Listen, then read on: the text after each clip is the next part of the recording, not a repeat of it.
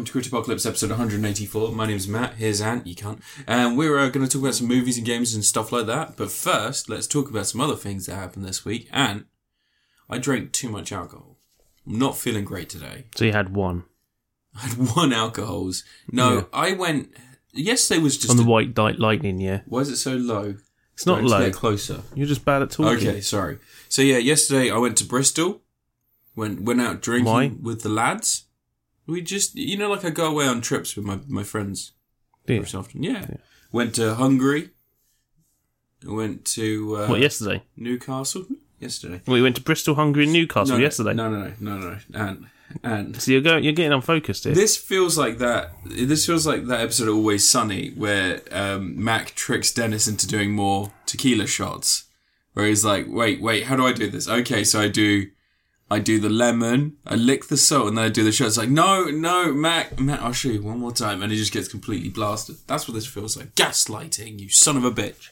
That's the word I was looking for. No, I went to Bristol. It's a really nice place. I went out drinking. There's a lot of really nice bars in Bristol. It's a fun, happening place to go to.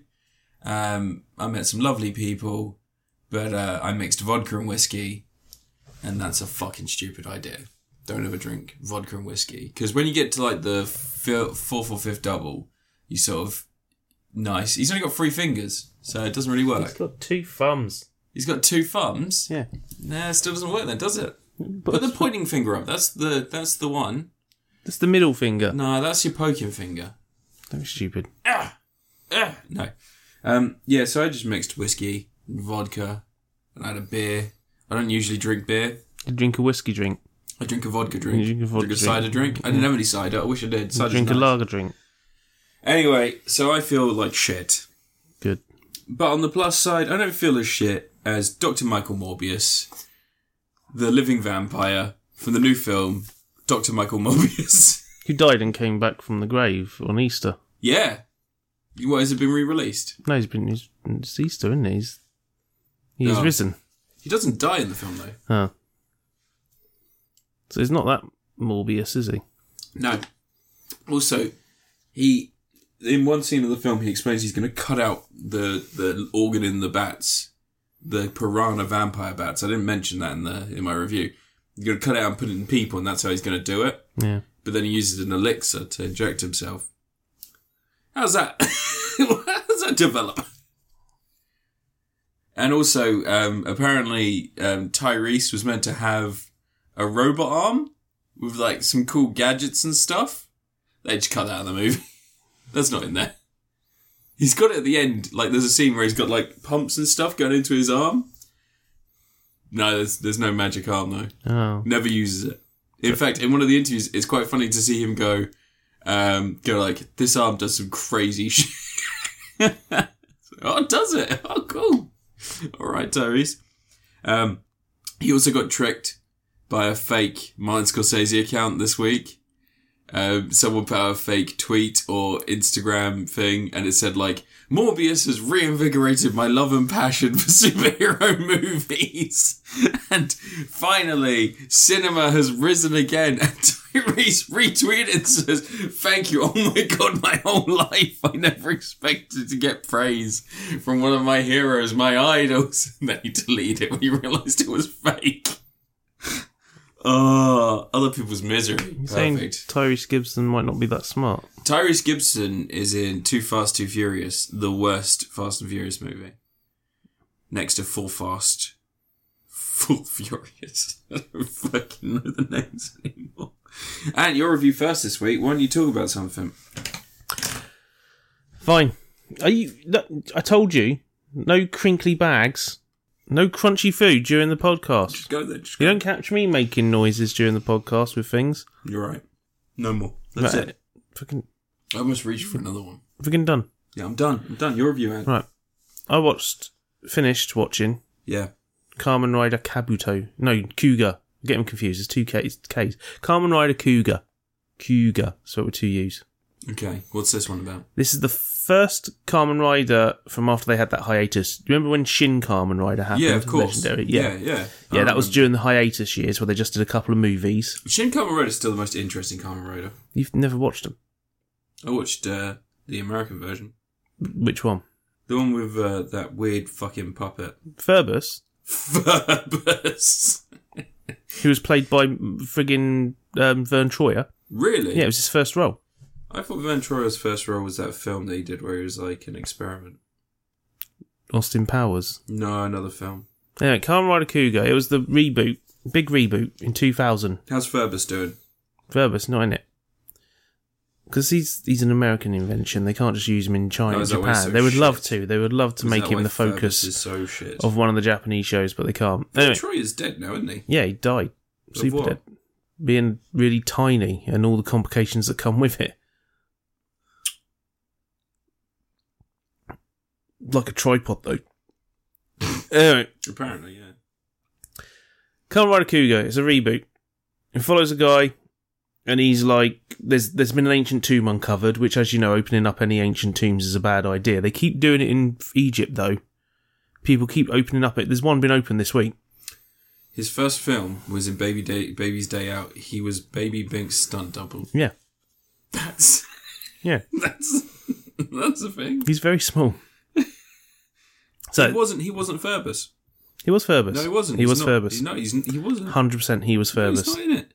He was Phoebus. He was in Jack of All Trades at the Bruce Campbell show. 100% he was Phoebus. He wasn't. He absolutely was. Right, I'm gonna go on a Phoebus hole. You have to look up stunt performers on Masked Rider. Anyway, Kamen Rider Cougar. You're interrupting everything again. I'm going to friggin' put a friggin' metal plate over your mouth. It was Phoebus. Told you. Anyway. Should never doubt a furry. So anyway, people are tuning in. Sorry, yeah, Kamen Rider Cougar. You were talking about it. It came back from hiatus. Yeah, first show back. First show back. Some people opened up a tomb. Yep. And something came out of it and started killing people. You must not read from the book. And then all these people just started disappearing and becoming creatures.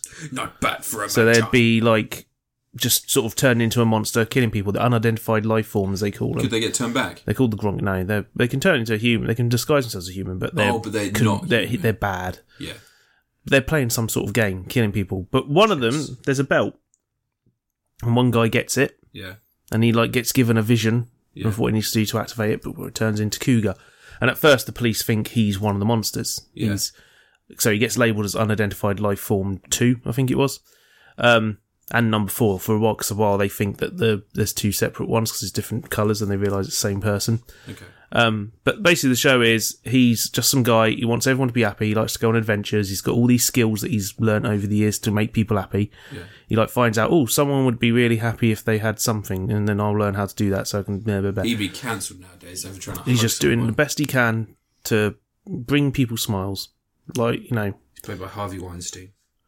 But he gets the belt and he uses it to defeat the monsters. Yeah. And he teams up with a cop to do it. And for a while, there's a thing where the cop's sort of keeping his identity, the guy's identity, a secret, and they're sort of doing it on the down low because the police aren't they don't really know what's going on. As far as they're concerned, Cougar is an unidentified life form that's killing random people. But then they realise he's not, and they, team up and start working together and to defeat them and all this sort of stuff. But the show's basically as it progresses, there isn't some massive series-wide arc. The closest thing to a series arc. Stop playing around with your Switch. I'm just trying to find out why the internet's off on it. Because the internet's on. Can't play around with the Switch in the middle of the podcast. Don't worry, no, I was just seeing why the internet was off on it. Oh, God. I'm sorry, yeah. Why'd you bring it in here? Sorry. God's sake. Anyway. Where was I? So he was number 4, unidentified person. That's what they call it. Anyway, so the bad guys, they're called the Grongi is their proper name. Ferengi. The Grongi. And they speak their own language. So throughout the show, you don't understand what they're talking, what they're saying. You can switch on subtitles to have translated subs, because it's effectively like a Japanese take on Pig Latin, apparently. All right. So people do know what they say, but they're talking in a version of Japanese that you can't understand, and it's intended to be watched without you understanding what they're saying. Because, I mean, even if you know, it only reveals little elements of plot and what's going on and what their intentions are a little bit earlier. Yeah. And stuff like that. They only ever speak Japanese when they're sort of milling around in amongst regular people. Yeah. So that no one, has a suspicion about them or anything. Yeah. But Cougar, week after week, he stops them. Usually, one monster every 2 weeks. It's one of those ones where they split every monster's thing over 2 episodes. But it's kind of really dark and sort of dismal in places, and your main character's constantly trying to make people happy and bring light to it. He's trying to make sure that even though everything's kind of shitty, he's doing his best to make sure people are happy. The That's people nice that become monsters, are they regular people to begin with? Yeah, but it kind of... Get me tired. It stops sort of bringing up that they're missing persons or anything, because they sort of... It becomes less important, because it doesn't matter who they are or what they are. Now they're killing people, and you don't know where all these people are, and they sort of reveal themselves gradually. There's like 40-something of them in total over the course of the series, and you find out a bunch of them are killed off screen. Yeah. Which happens every now and again in the show. Stuff you get told that's happened sort of in between episodes. Yeah. Because it's not important to the story, because the story is all about our main character and his, his adventures as he's going along. Does he have a girlfriend? They always have a girlfriend or a female. They don't. They never have a girlfriend. You can't have romance in a tokusatsu show for little kids. Girls are yucky. Okay. Yeah. But no, he's just got buddies. Yeah. One of his friends is a researcher who specialises in ancient stuff and ancient texts, and she's translating all the stuff that was found in the tomb where they uncovered this monster. The closest thing to a proper series arc is like his gradual increase in power, which gets to the point where when he kills a monster, they explode like in a ridiculously huge explosion. Yeah. So they have to start coordinating with the police to get the monsters to places that are deserted and, out to the beach or into the middle of a forest where there's no one around or stuff like that. So he can detonate the monster without, destroying half a city. Or anything. Like in Batman vs Superman, where they're like, good thing that island is completely without any people on it. Yeah, they just dub that line in overwards so, they're not destroying a whole working factory area. But no, it's kind of cool how it does that. And it's got a really nice sort of slower pace tone to it.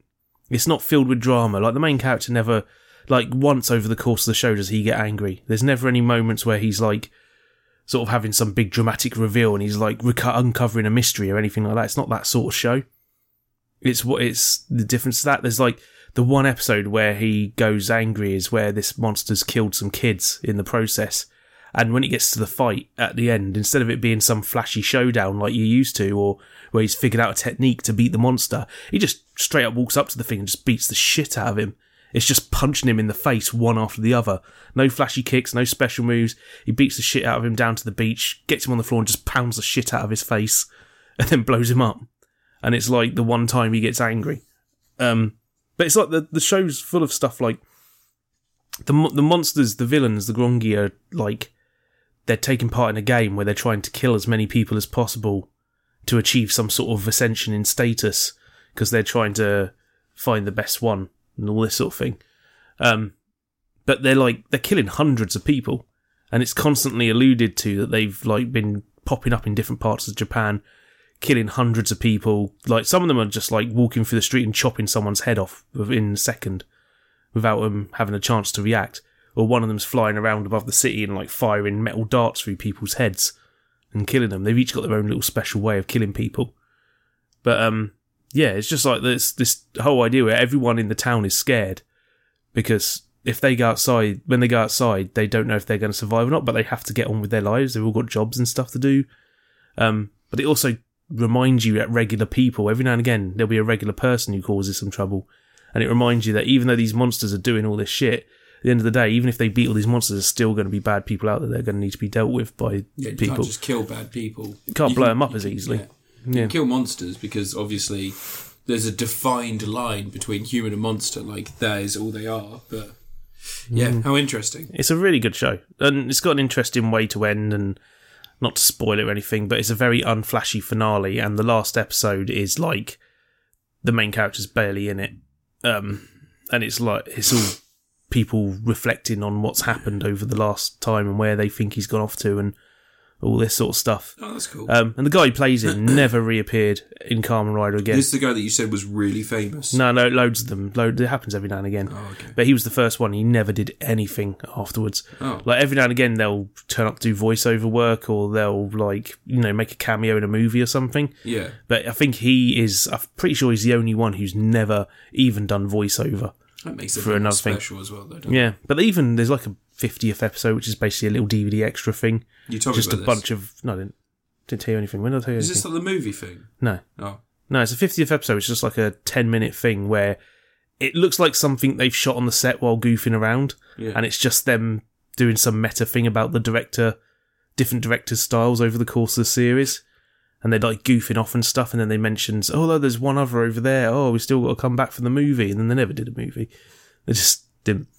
But, just really interesting series from 2000, 2001. It was the last show that Shotaro Shinomori would have worked on of Kamen Rider, because he definitely was involved in it in the early stages. Yeah. And you can it's definitely aiming for a more serious tone like his earlier Kamen Rider shows had. Yeah. But a few years after, the early Kamen Riders when they came back in the 2000s was relatively serious for quite a few years. But then they started getting a little bit flashy, and then they started getting working in some comedic relief and stuff until you get to where we are nowadays, where the show's mostly light action comedy stuff. Like there's always some comedic characters in them now. They haven't done a straight up serious one for ages. Knocking stuff over. But it's an excellent series and a really good reboot. Like it feels like when you watch it, you can tell it's a rebooted take on an old show. It's got that feel to it. There's even like a monster he fights halfway through the series who causes problems for him a bunch of times, keeps cropping up. Yeah. Because loads of the monsters, they'll turn up in episode 3 and they'll be around for 16, 30 episodes or something before they get their episode. And those characters are cropping up every now and again. But one of them, he's turns into a grasshopper looking monster. He's got a red scarf on and drives a motorbike. And it's straight up. Yeah. This is Cougar versus Shin. An original Kamen Rider. Yeah. There's another monster in who's great. This is one of the first monsters he fights is Priest, who got turned into one of the Grongi. Yeah. And he basically turns into a bat creature, and he becomes everyone's whipping boy in the villains group. They're constantly belittling him and knocking him to one side and taking the piss out of him. People? He doesn't after the first episode for a while. He's doing errands for him and stuff like that, because they all have to wait their turn. They do the game when they're allowed to, and they get given a little bit of a power up to start the game, and off they go. But he goes off base and goes off and gets a little bit of power from the Zero, the unidentified life form Zero is the most powerful of them all. He gets a little bit of his energy, gives himself some boost in power, kicks the shit out of Kugo, and there's a whole sequence where it's basically they can't match up to each other. Even when Kuga gets himself a new power, they're evenly matched. Yeah. And then he sort of disappears off around the corner in the woods. You hear a bunch of screaming. They find him hanging dead from a tree because Zero has turned up, and you don't see him. And it's really good way of building this guy up for the whole series, making you almost root for him to turn on the villains at some points, even though he's a little shit. Even though he's a proper skeevy, you wouldn't trust him, anything. But the fact he starts fighting his own enemies makes you think, maybe they're going to have him become a teammate for Kuga. Yeah. But then you see he's as powerful as Kuga, and he gets wiped out in an instant. Jesus. And it's quite a cool way of building up. That's good wrestling build up. Yeah. And there's other bits towards the end of the series when you know the Zero's about to appear, and you've only ever seen him blurred or off in the distance. And there's an episode missing. It's almost where Kuga's had a battle with him. There's been something really bad has happened. You get little flashes of a highway and people getting burnt to death in cars and stuff like that, and everyone's been killed and all this. And it's Kuga's, and that's juxtaposed with friggin' what's his first name? I can't remember his character's name. Eiji, I think it is. Yeah. Tsukasa, Eiji Tsukasa, I think. He's throughout the episode, he's don't worry, next time I'm definitely going to beat him. It'll be great. No worries. I'm going to power up. And then you see, sort of get little flashes of what happened. And you're he's just trying to give everyone hope, even though you can tell he's injured, scared and knows he's probably not going to survive it. Not going to do it. But absolutely superb series. Yeah. Frigging good stuff. Ropey special effects here and there because it's from 2000. Yeah. But it doesn't. But it's not also constantly having big, like in Kamen Rider nowadays when they swing a weapon, there's a big old flashy effect and stuff, and on-screen graphic effects to show impacts and things. There's none of that. It's all fisticuffs. The only real main special effect is anything that's like his armour appearing, which is like a CGI model that looks like it come from a PS2 cutscene. Stuff like that. But no, show's fantastic. That's cool. Like proper top-tier Kamen Rider. What's the next one after this? The one that followed was Agito, which was a sort of sequel series, but it's not. Yeah. Because they didn't get the same cast back, they just did a similar story. Oh, okay. But I haven't watched that one. I'll watch it one day, maybe. Cool. That sounds good, though. It's interesting. I mean, the idea, like, when you say... Sometimes when we're talking about these things and you're talking about, like tokusatsu shows and things like that, I always imagine things a lot gorier than I assume they actually are. Like this one's actually quite violent. Really? Yeah, there's quite a few. It doesn't show you anything like someone's head flying off, but there's one bit where you see someone drop to the floor and then you see something go poof and thud in the opposite direction, which is their head. Yeah. Or something's happened in an alleyway and you see just like a pool of blood getting washed away in the rain and things. It's pretty cool. It's a good way of using violence, but not making it the central thing to everything. It's definitely a lot more violent than... Because nowadays, if they're going to do blood, they save it for something a bit special. Yeah, like a movie or something. Like a character's having a really major dramatic moment, then they'll bring out the blood. But in this one, it's like the monsters are killing people in really violent ways, so every now and again you kind of have to show people have been fucked up. But some of them, like later on, one of them's like killed something like 1,000 people. Jesus. And it's like... And it's a wonder anyone leaves the house. There's some good light-hearted stuff in it, though. Yeah. Little running gags. There's like... he works at a cafe during the day, and the shop owner and the girl who works there have no idea he's Cougar the whole way through, even though he's been telling them. They keep going on about how great number 4 is, which is what general public's calling Cougar. And he's doing stuff like, check out the symbol I put on my T-shirt, and it's like the Cougar logo. And he's like, it's Cougar. And the shopkeeper's like mishearing it because he keeps thinking it's referring to something else. Yeah. And he keeps mentioning it. And they're out the front cleaning the bike, the Cougar bike. And they're just like, where did you get this bike from? It's like, I got it from the police. They let me have it. And it's like, that's weird. It's like, they don't realise it's the bike Cougar rides around on. And in the end, he just sort of says it in a way they can't really ignore. And they're just like, wait, what? But it's a running gag for the whole series that I just kind of enjoyed. It's nice to have that sort of lightheartedness. They keep going, where's he wandering off to? We got frigging work to do. And it's like, and they go, wish he was reliable like that Cougar fellow. Real Hannah Montana vibes going on there. Yeah, that's the kid aspect though, isn't it? The comedy. It's good. It's good fun time though. Cool. Definitely wouldn't say straight up for kids. Like, I reckon if they released it over here on DVD, it'd be a 15. Yeah. Right. But then again, Japanese kids shows in the morning. Yeah, tend to be a bit more violent. Do whatever they want on them. Yeah. Cool. All right. Well, I watched a movie. Oh, no. Called X. It's Ty West's new horror film. Is it going to give it to you? No. Wow. It's about a group of people that are renting a small cabin in the 70s to make a porn film with aspirations to make something akin to a Deep Throat. But in actuality, they are just making a horny film about a farmer's daughter. The joke is that it's called The Farmer's Daughter, but they have 3 different porn actresses all playing the farmer's daughters. So it's The Father's Daughter, but the title's wrong because it's daughters. There's 3 of them. They couldn't afford the S. Yeah. But yeah, it's a really interesting little horror movie. It's got Brittany Snow in it. Scott Speedman turns up in it. Those are the only 2 actors I actually know from anything. The others are kind of unknown. But Ty West, he's the guy who directed loads of shit like he did The House of the Devil and stuff like that. Turns up in a lot of the films made by that crew that made like The Guest and stuff like that. But yeah, so he's not the guy who did the Avengers XXX, Batman XXX movie. No, it's not one of those. No. It is a genuine horror movie. It's not a porn film. Like the setting of them making a porn film is just sort of to introduce some interesting character traits. Like a lot of the characters, as you can imagine, like a lot of the characters are very very open about what they do. They have like a lot of interesting conversations about love in the industry and how they see each other and how they think it's just acting. Like There's probably acting. A riff on the way American horror movies would convolute reasons for teenagers to have sex and stuff, whereas this one's just gone, they're just making porn. Yeah.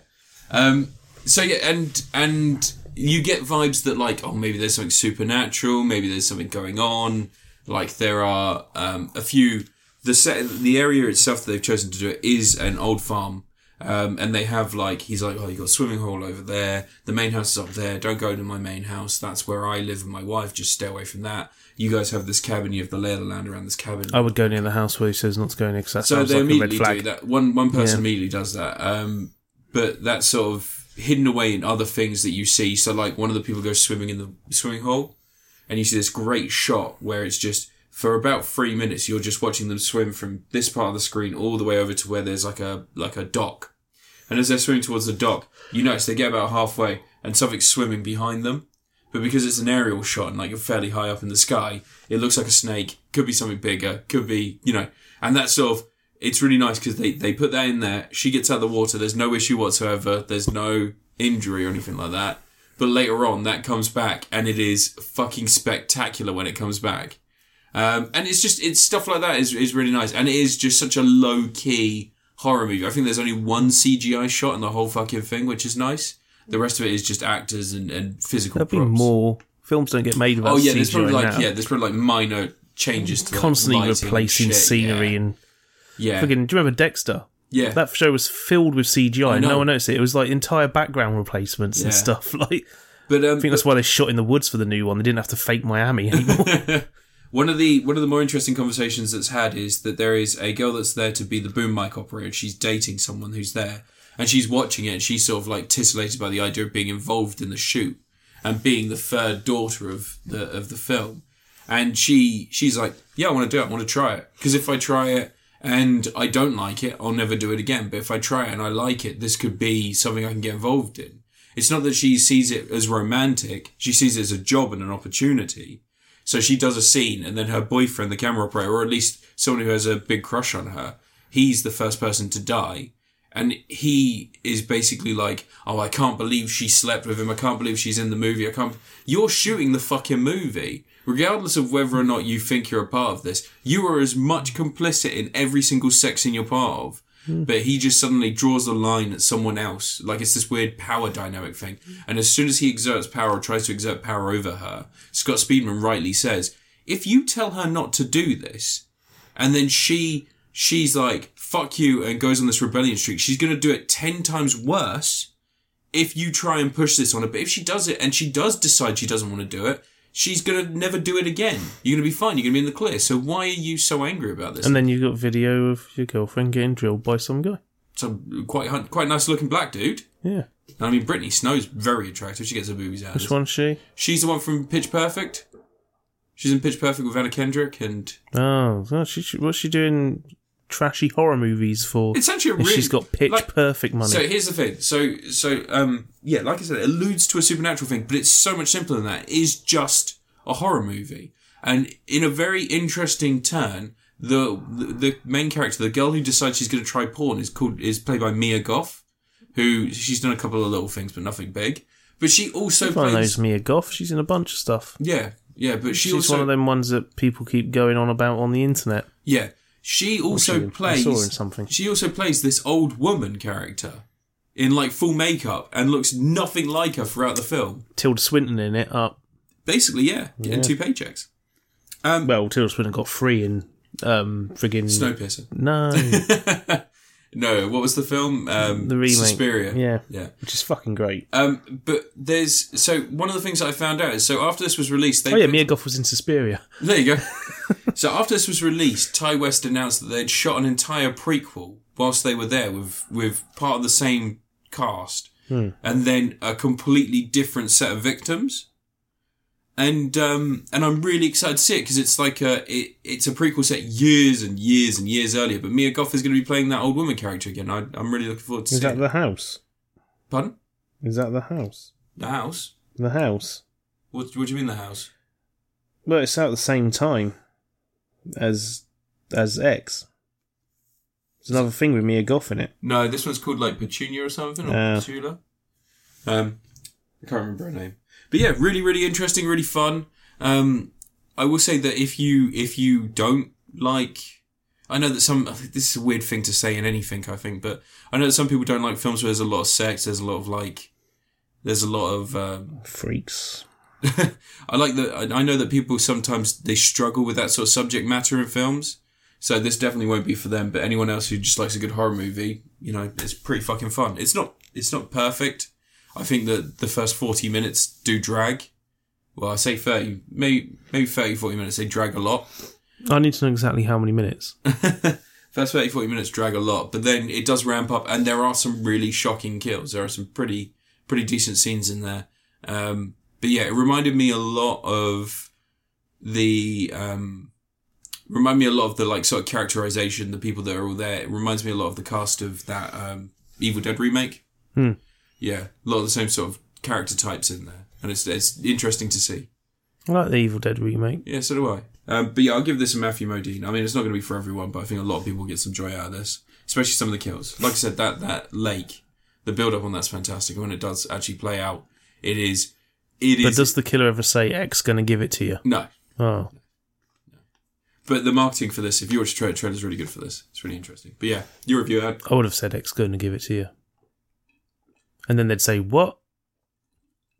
DMX is dead now. Show some fucking respect. DMX? He's dead. What's DMX got to do with anything? He sung X Gon Give It To You. Really? Did he?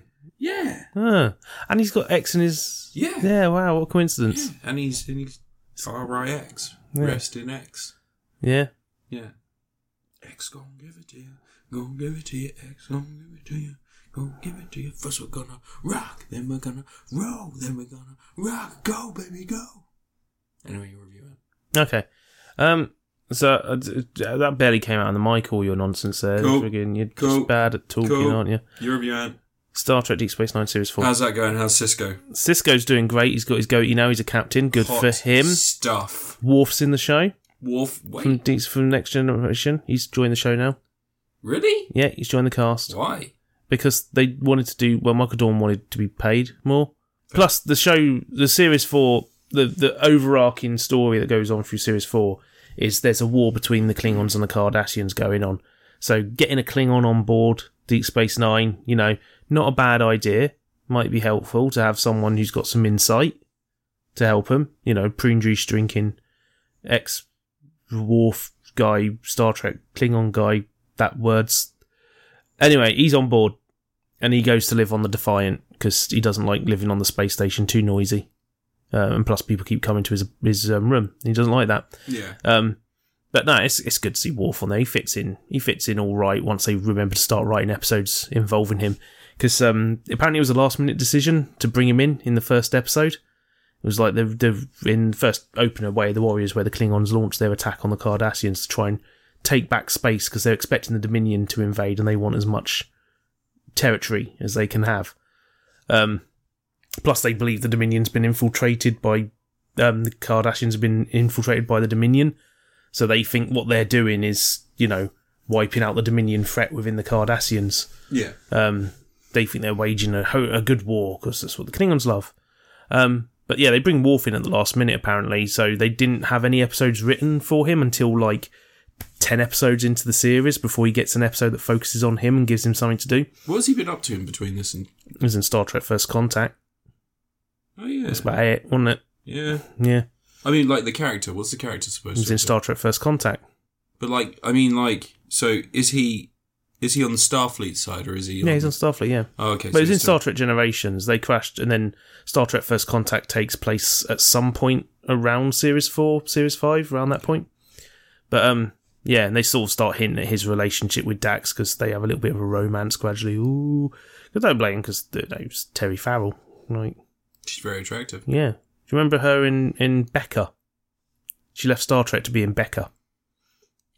Do you remember Becca, the Ted Danson comedy series? One sec. We're just going to play a quick snippet of that fantastic theme tune.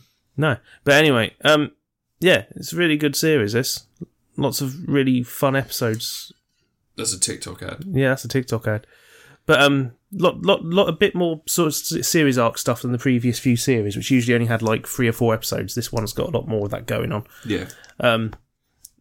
Just good stuff. They have the brilliant episode where, really violent episode. I remember they cut to hell when it was shown on BBC and he got a 15 certificate on video because, basically they team up with some Jem'Hadar to take out a rogue base of Jem'Hadars who have got a, I can't remember what they call it. There's a gate thing that was in the original series, or in Enterprise as well. that opens and it lets them transport to any place in the galaxy. Obviously, would be a massive strategic advantage to some Jem'Hadar who are doing bad stuff. Yeah. To be able to just pop up on any planet whenever they want. You wouldn't know one see them coming. So you pop and they're there. So they have a whole episode where they go and attack the shit out of them with knives because, like, the phasers won't work or something. They stab them? Yeah, just loads of people getting stabbed and sliced and stuff. And he got, like, cut to ribbons when it was on UK TV. Are you ready for this? What? We'll get content ID. It's only 22 seconds long. Yeah, but there's still content ID for it. So it's no use playing it. I'll get content. Plus, it's not even coming out on the mic thing. So I get content ID. Right, done. But yeah, that episode is nice and violent, and it's got Jeffrey Combs in it. Yes, I remember. I walked in whilst you were watching it. And he's like, "Hello, I'm Jeffrey Combs." Well, he's in the next episode as well, playing Brunt, the Ferengi, because he plays like multiple characters in Deep Space Nine. Yeah, some of which are weighing, but he's a main character, one of the sort of secondary main characters in Enterprise. He's like practically in every series. Is he a Star doctor Trek. in Enterprise? No, he's the Andorian in Enterprise. He played a doctor in some sci-fi show, didn't he? Possibly. He's done a lot of stuff. Jeffrey Combs has a lot of acting jobs. Very, very sexy man. Such as Faust, Love of the Damned. Was he Faust?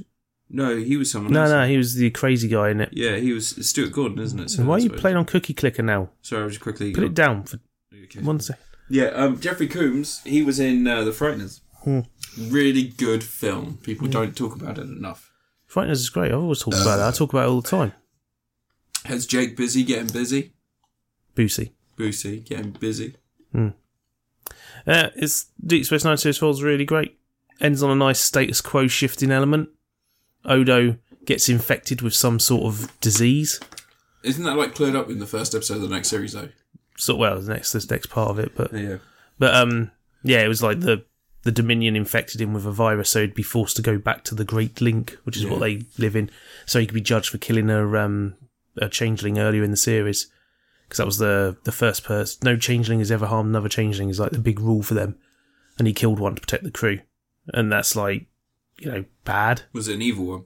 Yeah, they're all evil. All the changelings are kind of... Even Odo? Well, they're all... Odo's not, because he's like been separated from him.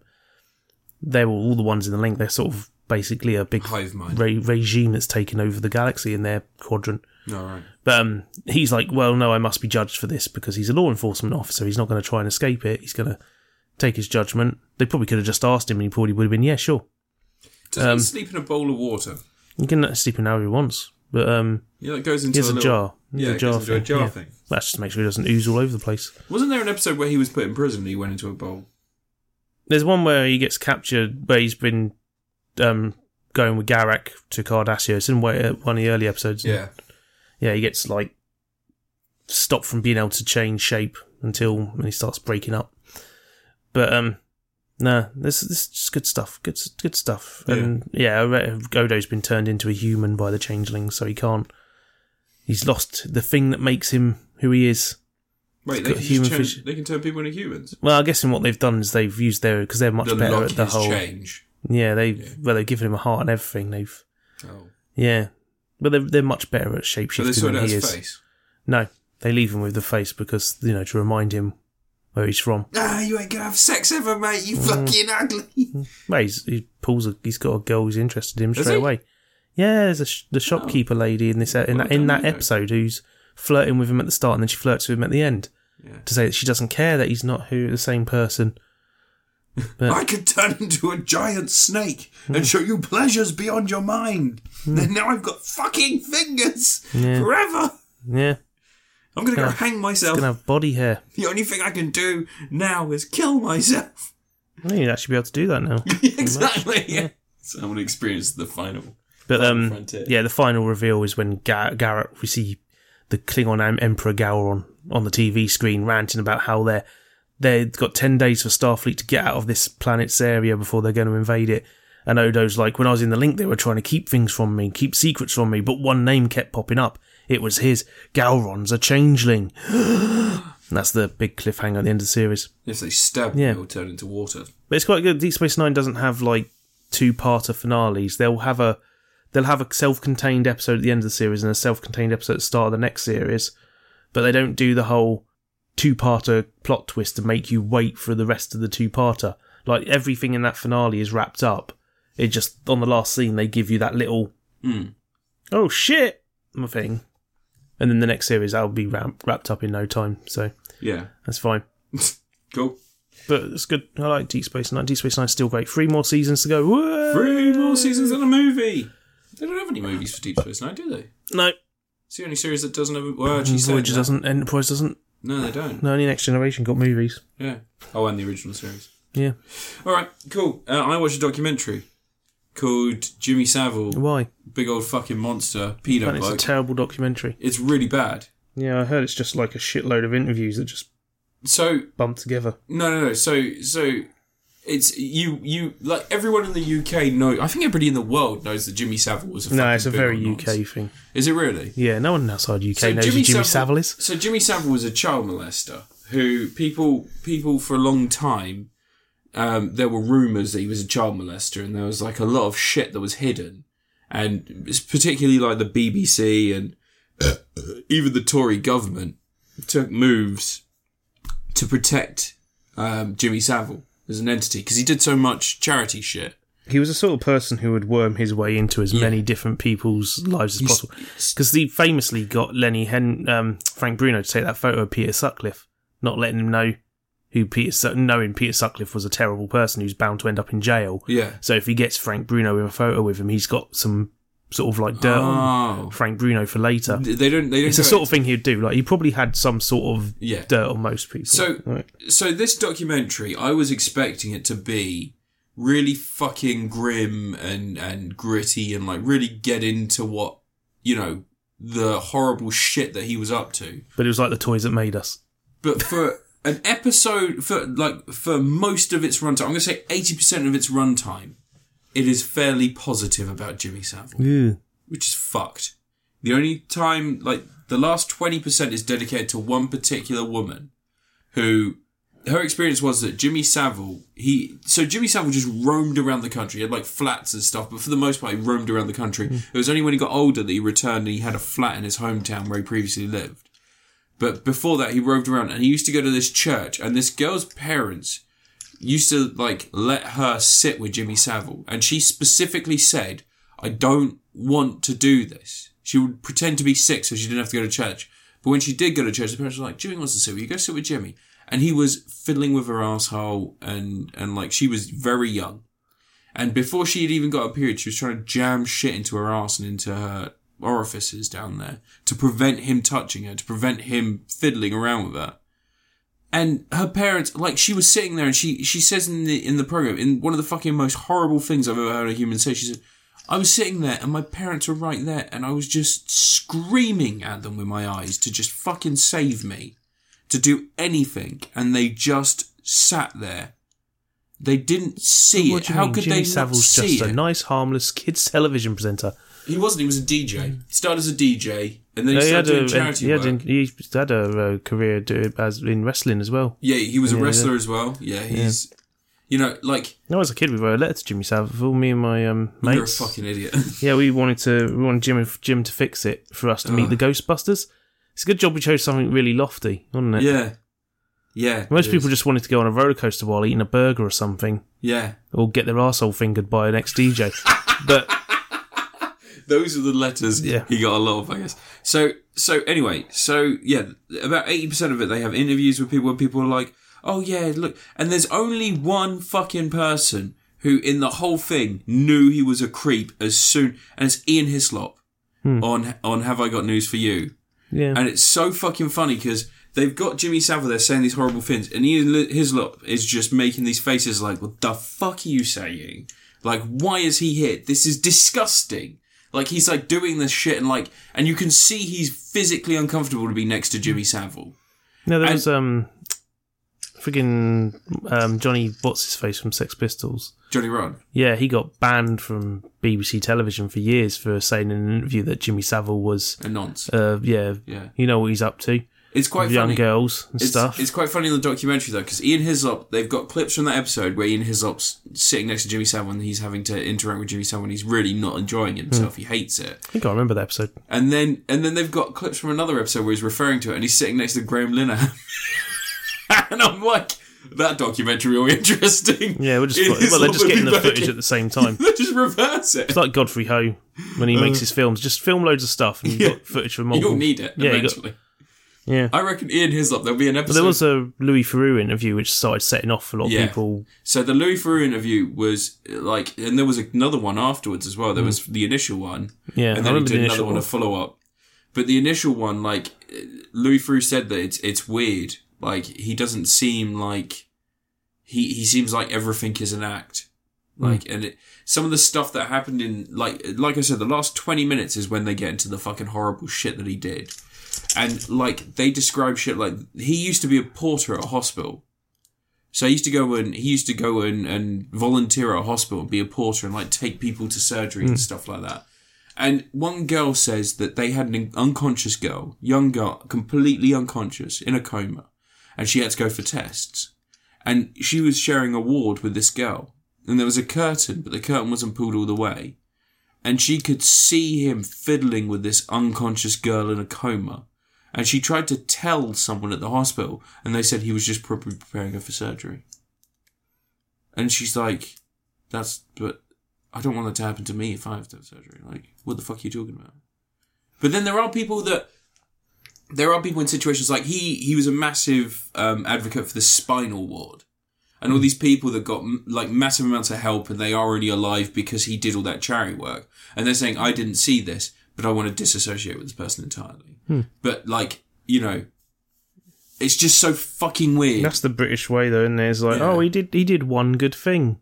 One of the things that I've never seen, and I don't know how I've missed this, but when you watch videos of him doing like running and stuff like that, he looks so much like a young Boris Johnson. It's fucking weird.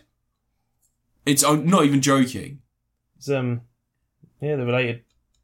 Probably. But yeah, Boris Johnson's dad's a wrong one, isn't he? He punched his wife in the face, broke her nose a bunch, and like he had fits of anger, apparently. They're all the Conservatives are wrong. Yeah, they're all fucking wrong. Who's the one who killed his dog? Beat it to death with a Michael Heseltine? Yeah. Who his dog bit him, so he held his mouth shut until the dog suffocated to death. Fucking cunt. And he puts it in his autobiography, going on about how, oh no, once they've done that and they've tasted blood, that's it, they're gone. What is this? Watership fucking down. Yeah. That's not how it works. Plague dogs, that was the one, sorry. But anyway, yeah.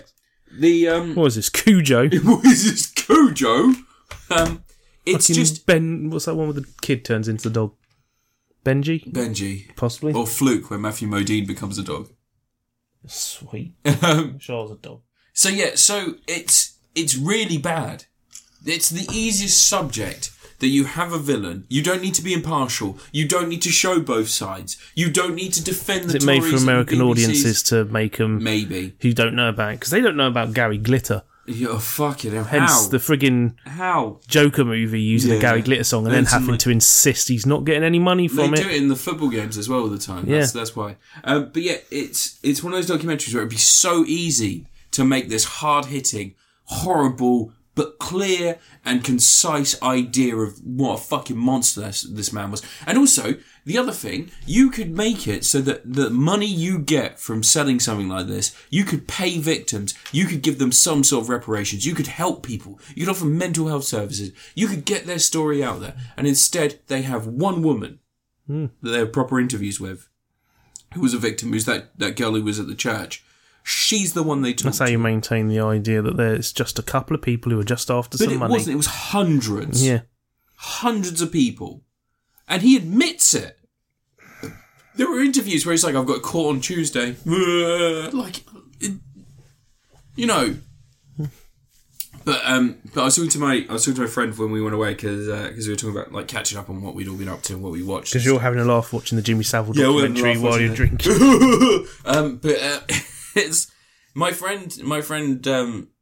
He said like he didn't understand why it wasn't like super negative. It didn't make any sense for it not to be just like a straight up recollection of everything that he did and just a damning indictment of him on a cellular level, just ripping apart his entire existence.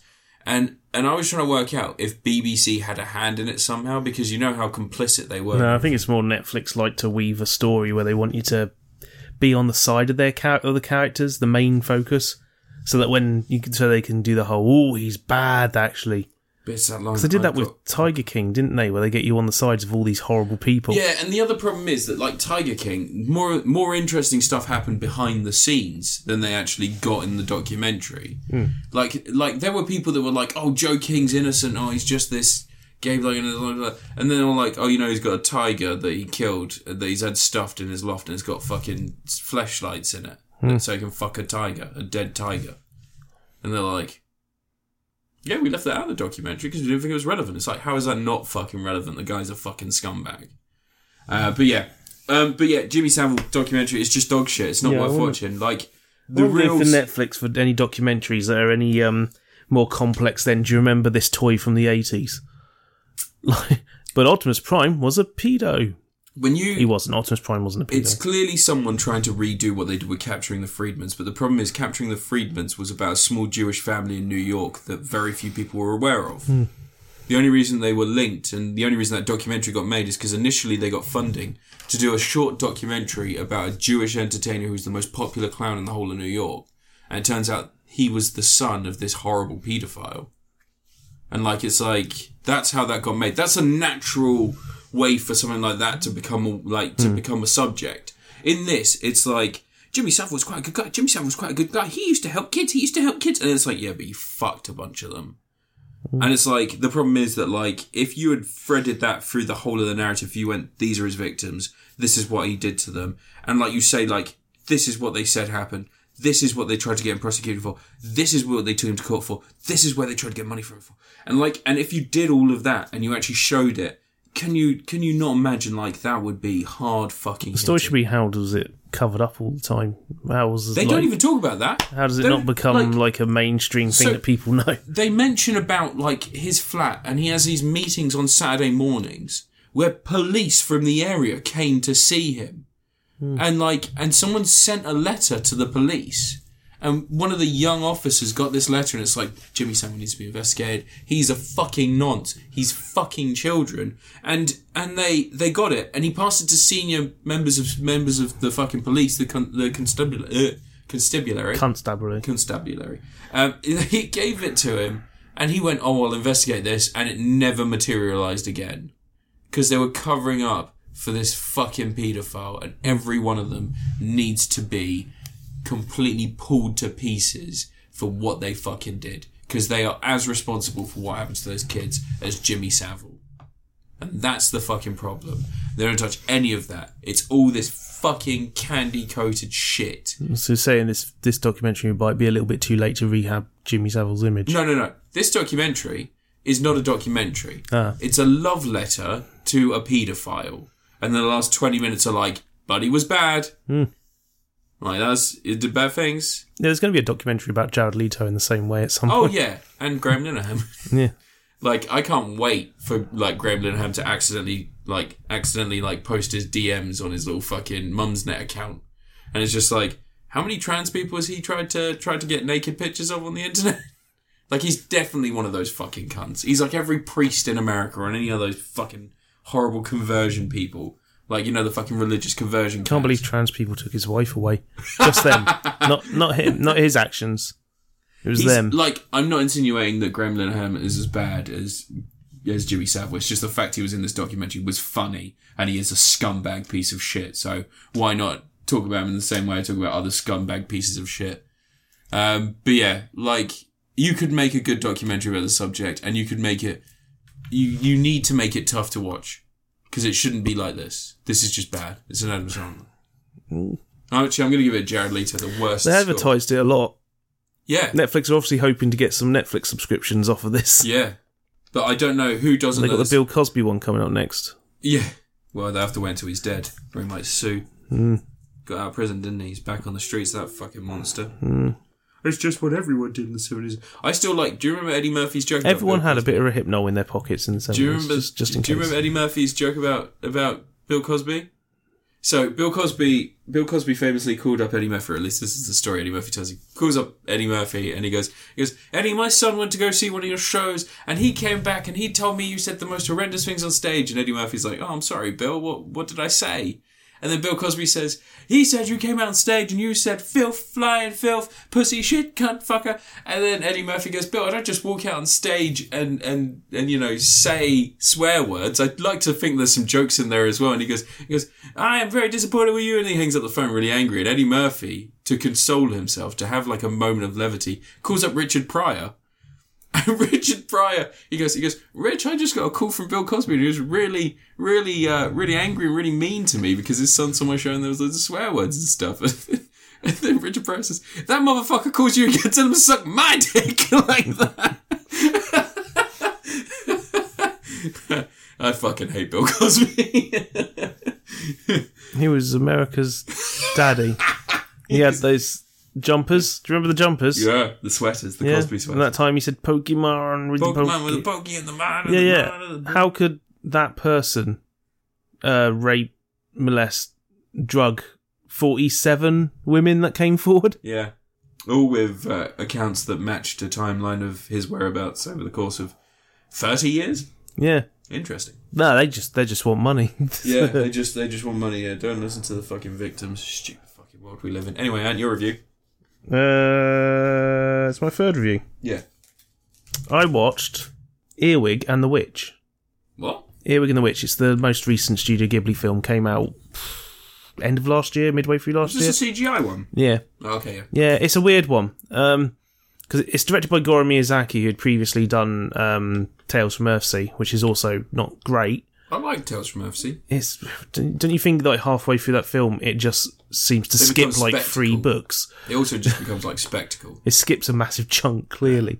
But this one, it's a weird thing because, okay, so it's adapted from a book by Diane Wynne Jones called Earwig and the Witch. Yeah. And it was the last book published before she died.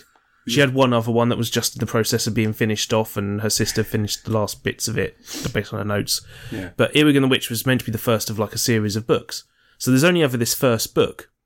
And this film is like, as far as I can tell, it feels like very much a straight adaptation of that first book. And it's not even a long book, it's a pretty short one. It's, it's a little one for kids.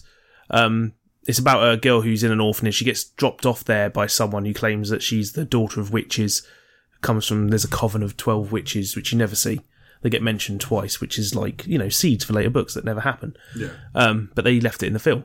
And she gets dropped off an orphanage, and she's grown up in the orphanage, getting everyone to do what she wants. Basically, she subtly controls everything. She, sucks up to the bosses and all that sort of stuff. She has influence. Yeah, and now she's taken away to a home that's run by this woman who's a big scary witch lady, and she's got this guy called the Mandrake living there who's very quiet and just gets angry and stuff if things aren't exactly how he wants them.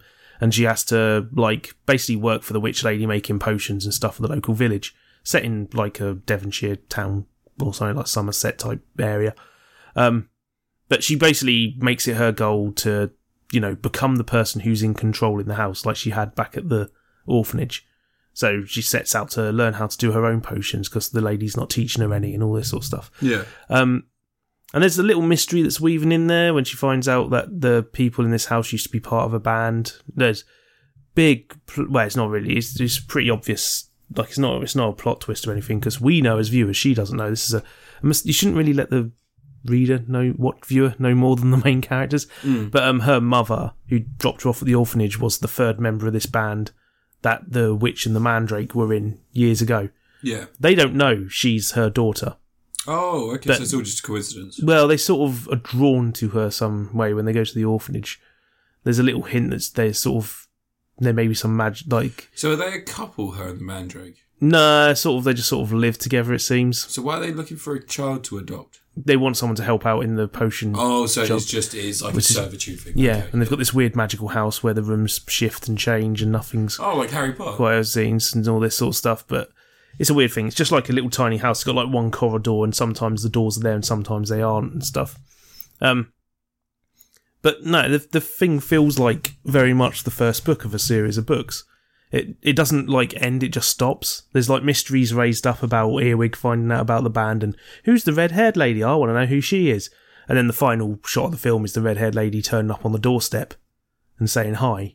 So it's and then leading you to think she'd, find out that the red-haired lady's her mother and all this sort of stuff in later books, and find out more about this witch's coven they mentioned, and, you know, finding out, you know, cracking the exterior of the Mandrake a bit more, because he's sort of like, he's sort of slightly on her side by the end of it. But it's all little things where, like, if you were adapting this one singular book that has no follow-ups, you'd probably trim stuff out, or have the film have, like, an extra, have the final act be something that wraps up some of the mysteries you've brought up in some way. Yeah. But instead it feels like something that would have been, like, a 45-minute long first episode of a TV show. Like, rather than, you know, to start a series, rather than a hour and 20-minute long film. Feels like dragged out a little bit, goes on a bit longer than it needs to.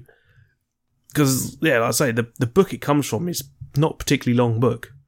You know, it's like, you know, like the first Harry Potter book's kind of small. Yeah. And when they drag it out to a 2.5 hour long film, it kind of pads a little bit. The script's meant to be like 1 page of a script is a minute on screen, isn't it? Yeah, but not in book form. No, I know, but like I think it was written, it was adapted by J.K. Rowling, which is why it's so long. Well, the film script, she didn't write any of the films. The film script was Chris Columbus did the first one. Oh, did he actually write the script? Yeah, it was involved. There was another person who wrote it as well. But this one very much feels like it's just weird to do stuff like leave the mystery of who her mother is in there when you can't answer it, and leave the little information about the witch's coven that's supposed to rule over everyone when you can't do anything with that because it doesn't exist. Like, it's straight up. There's no notes left by Diane Wynne-Jones telling, like, you know, where the story was going or anything that they could build off of. It's not like, you know, when they were making the Scott Pilgrim film and they didn't actually know what the last chapter was going to be like. They just had a little bit of an outline. Yeah. They still had, like, the outline of what Brian Lee O'Malley was going to do. Yeah. And they did their own thing in the film, and then he did his own thing in the comics, which is why the comic and the film diverge quite a bit in the last chapter. It does go different directions. I mean, there's definitely no there's different fight. directions in terms of, like, the actual final moments, but, like, leading up to it, it's very similar. Yeah, the stuff before then is all very same. Yeah, but it's one of those things where there literally isn't anything for them to build on. Because Diane Wynne-Jones stopped writing in 2010, like before the first book came out, and she was writing a different book entirely. Yeah. So she passed away. Yeah. So there's nothing else to build on, but they still leave all those little things in there. And on the one hand, it's kind of like this thing where maybe you think here, because that's, you know, it's what death does. It leaves empty gaps that you can't close and leaves, like, threads hanging. Because, you know, no one has a nice conclusion to their story before they die, no matter what the films make you think. Like, I appreciate in a film or TV show when a character looks like they're going to be achieving something and they get snapped away before they get there. Because that's what happens in life. Do you know what? Have you seen the film 1917? No. The war one where it's the two lads running. Oh, yeah. There's something like that in there. Yeah. And also, actually, oddly enough, like in, we mentioned it a few weeks ago, The King's Man. Yeah, where people keep thinking the young lad's going to be the main character. He's not, clearly. From the film's perspective, he's not the main character. No, I know, but he's given suddenness. That but the film constantly tells you he's... Yeah, I know. Like, if he came... Because people expect a triumphant victory. And it's not. That's not what's going to happen. It's World War One. It's dreadful. But this does leave you with that little empty threads hanging over, which is maybe them trying to do their little tribute to Diane Wynne-Jones, because they've adapted a few of her books now into Ghibli films and stuff, and it's their little way of saying... They could also continue on, because isn't this like an Amazon Prime thing? No. Was it like a proper full release? Yeah, it's a Ghibli film, They it must have been that series I was thinking of that Amazon Prime did. Lord knows. Yeah. Although every time I hear the title Earwig and the Witch, I keep thinking of Hedwig and the Angry Inch. Yeah, that's what I thought initially when you said that. But that's a great film. But it's fine enough. The CG animation feels a bit outdated and stuff. But, I mean, it's their first CG film, isn't it? They're probably going to do more, I'd imagine. Although Goro Miyazaki apparently claims that he's the only person there who understands how to do it. What, because his dad's not doing it anymore? Yeah, no, well, his dad wouldn't do it. Dad's making another film. Is he? Yeah. He's coming out of retirement for another film. Jesus. For like the 5th time that he's claimed he's going into retirement. Was it Punyo? He was claiming he was going to retire after Princess Mononoke. That is one hell of a film, though. Yeah. That's like a good film to But he did The Wind Rises would have been a really good finale film for him, because that one's got a lot of his own personal past in it. But he's doing something else. But no, I still haven't seen... what was the one before this, when Marnie was there? I still haven't seen that yet. I haven't seen that either. No. Wind Rises was the last one I watched. The last film that I watched that I thought was Ghibli was fucking Graveyard of the Fireflies. Grave of the Fireflies. Grave of the Fireflies, yeah. That's friggin' years ago. It is years. Like That's not 1988. Ghibli either. That's Ghibli. Is it? Yeah. This is Hayao Takahata's film Oh, I thought it was. from 1988. It's so good, though. Yeah. So heartbreaking. It's a lot of fun. Hilarious. Show it to your kids. There's like... I went back on my... Then show them Barefoot Gen straight afterwards. every so often I go back and like... What was the one with the Scottish couple where there's like a nuclear... And they're on their... When the way the wind blows or Yeah. something, yeah. Yeah. I've been When the wind watching blows. nuclear end of the world shit again. And that's on my list. But yeah, Grave of the Fireflies. To get you prepped, yeah? Yeah. Grave of the Yeah. Fireflies is probably one of the most... Here's what you'll do when a spectacular- nuke goes off. Burn. There's like... I watched The Day After Tomorrow again, which is the American like version of Fred's. Which is like... Is it? You think The Day After Tomorrow is the American version of Fred's? Do you know what Day After Tomorrow is? Yeah, the one where the planet freezes over with Jake Gyllenhaal and Dennis Quaid. No. It's an 80s film about nukes going off in the US. It's got John Lithgow in it. It's got fucking tons of people. It's Steve Guttenberg's in it and stuff. Yeah, it was a TV miniseries. It wasn't called Day After Tomorrow. Oh, The Day After. Yeah, maybe. Yeah, The Day After, I think it was called. But in that, they go through... One of the more interesting things are that they have like the emergency bunkers and stuff like that are underneath like buildings that would be targets. And they say like, oh, so people will be trapped under here. And for the most part, they'll survive for X amount of days. But once the generator gives out because it can't draw in air anymore, because the air's covered in rubble, and the vents are covered in rubble, they'll die. And John Lithgow's one of them, and he says like, we're smoking, we're drinking, we're doing everything that we would normally do just to keep morale up and all this other stuff. And then like, it cuts to like months and months later and they're like replacing their last filter and they can't work out why there's so much dust and shit in it. And they're like, we were meant to have filters to last us like 10 years down here. And they're like, this lasts us 6 months. Something's going wrong here. And he's the last one and like, he's just lying there. And there is a cigarette still smouldering in his hand with like the last vestiges of oxygen being drained away by the fact that they were just smoking and drinking and just continuing on. Dumbasses. It's fucking insanely good though. Steve Guttenberg has a really tragic ending. That one of the girls goes stir crazy because he finds a farm and he goes and talks to the farmer and he's like, the nukes have gone. They're like, everybody needs to just get underground and protect themselves. And they go under into this basement that like is like a storage basement, so it's like some level of protection down there. And they're all hiding down there, and the girl starts going mad because her boyfriend that she was meant to be marrying, he's dead. Her brother's blind because he looked at the fucking flash when the bombs hit. And like, they are just barely surviving on the canned food, but she's just losing her fucking mind. And she just runs out. And she runs out of the basement, she goes up on the ground, and she is running through the soil barefoot. And Steve Guttenberg stops the family from going up and just sacrifices himself, runs up, goes and grabs her and drags her back to the basement. And he has to explain to him it's like thousands of invisible bullets riddling your body with cancer and tearing you to pieces. And you do see that they've both got like fatal doses because in the end he has to take her and her brother to the hospital. And she's like lying in a bed, like they've just got a gymnasium in the school filled with people dying of radiation poisoning. And he goes up to her and he goes, I got you a ribbon for your hair. And she's like, you see her like all of it's fallen out. It's all just fucked. Her teeth are black and like they're rotten and dying. And he takes his hat off and he's got exactly the same, like half of it's like fucking bubbling and scarred where there's just cancerous infectious tissue. It's just grim. But Grave of the Fireflies is a lot better, a lot happier. Why are you talking about that? I was talking about nuclear films. Yeah, why? I don't know, we got onto a tangent. It's your fault. Sorry, is it my review? I guess. Alright. What did you think of what was the final verdict on What was I reviewing? The Witch? Earwig and the Witch. Earwig and the Witch. Yeah, it was Is it weird watching it knowing it won't end?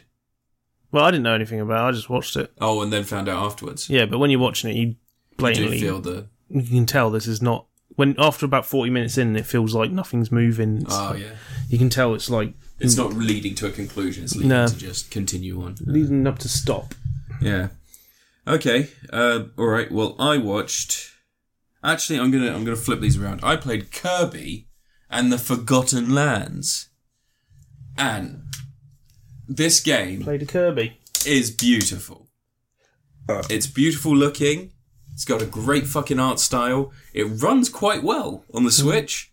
And it is just a fucking delight to play. I played the demo. It's so nice. Like, so the game I've mostly been playing is Elden Ring. Like, I still play Elden Ring all the time. Well, when I get the chance to anyway. And Elden Ring is so dour And like often you are frustrated by the lack of progression because it is, you know, there are difficult areas you can't cheese every boss, you know? You just can't cheese every boss. Okay, I'll cheese every boss in Elden Ring. Kick their asses.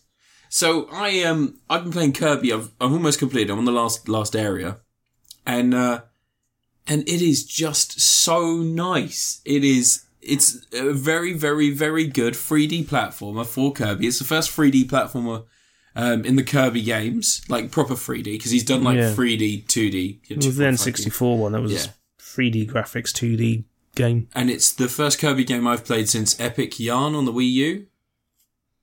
Was it Epic Yarn or was it Big Adventure? What was it called? Epic Yarn. I think it was Epic Yarn. Kirby's Epic Yarn. Really good. Really enjoyed that game. Beautiful art style again. You know, just really nice. All round great. Did you not play the free-to-play fighting game? No, wasn't good? No, I did not.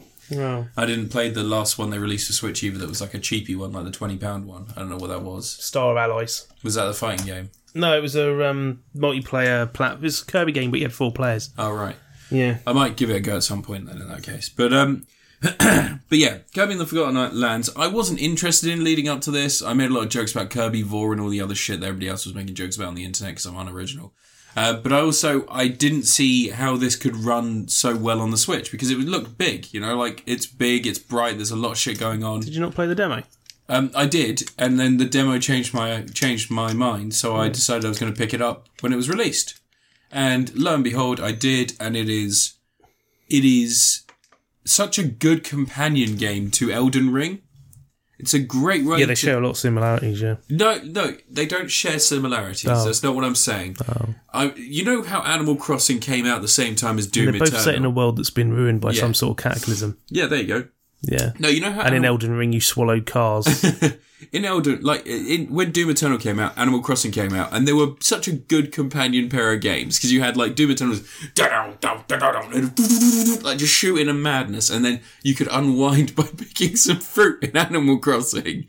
And it was just... They knew that they were coming out at the right time to be a good... Because, like, even some of the creators got involved in, like, the lore and, getting those two characters together in like fan art and shit like that. It was all really sweet. And I'm getting the same sort of vibe from this. I've got like Elden Ring where I'm like slowly hacking away at a boss, and like after I've defeated that boss, you get like that massive build of like, yeah, I fucking did it. And then like you turn the game off and like I'll go and I'll relax by playing a bit of Kirby and just having a nice easy time. And it's just perfect. No, you could try and relax by doing something productive. For society? Yeah. I can't think of anything right now. Okay. Play Kirby.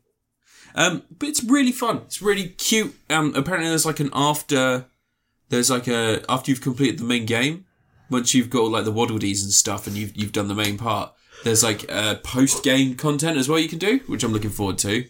I've unlocked like you get like an arena because you've got a little Waddly town. So you've all been transported to this world and you've set up like a little camp for all of the Waddle Dees that you save. And as you save more Waddle Dees, they build more stuff. And you can upgrade the powers you get from people that you eat and stuff like that. And there is like a load of stuff to do, and there's like cannibalism, you're eating people. Gacha machine thing where you can get statues. But yeah, really, really nice, beautiful looking, and just such a fucking lovely game. And I cannot recommend it enough. Like on the Switch, it is as good it's a little bit too easy at times, even on hard.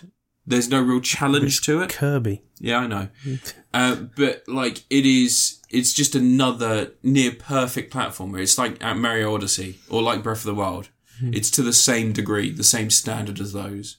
Because it is just beautiful to look at, lots of fun, and you know, you might accidentally come across because when you complete a level, it reveals some of the objectives. So like if you basically clear a level and there's like hidden Waddle Dees, and some of them will be like, rescue the ducks and take them to their mum and stuff like that. And then if you do that just naturally as you play the level, then that one will be completed and you'll find the next one. And then you can rerun the levels to unlock all the Waddle Dees and stuff like that. But most of the time you'll find them all just playing the level. You might miss one or two here and there. Yeah, I found a bunch of them when I played the demo. I think I only missed a couple. Yeah. And then like you've got little side challenges, and you do those and you can unlock stars to power up your moves. But you can also, there are like time challenges there as well. And if you complete the time challenges, you get some extra coins, but coins don't really mean anything in the game. Like, you can use them to buy some stuff, but for the most part, like, I think they get used as continues. If you die, you lose 100 coins, but you won't really die very often in this. But yeah, it's near perfect. I'm going to give it Tom Atkins just because I've enjoyed it so much. Yeah, I need to play eventually, but I've also got too many other things to play. Yeah. I'm surprised I managed to get through it so much, but like, to be fair, like, you sit down, in an hour you can clear one of the whole stages, like the first time through, and then do the boss, if you don't do any of the bonus stages anyway.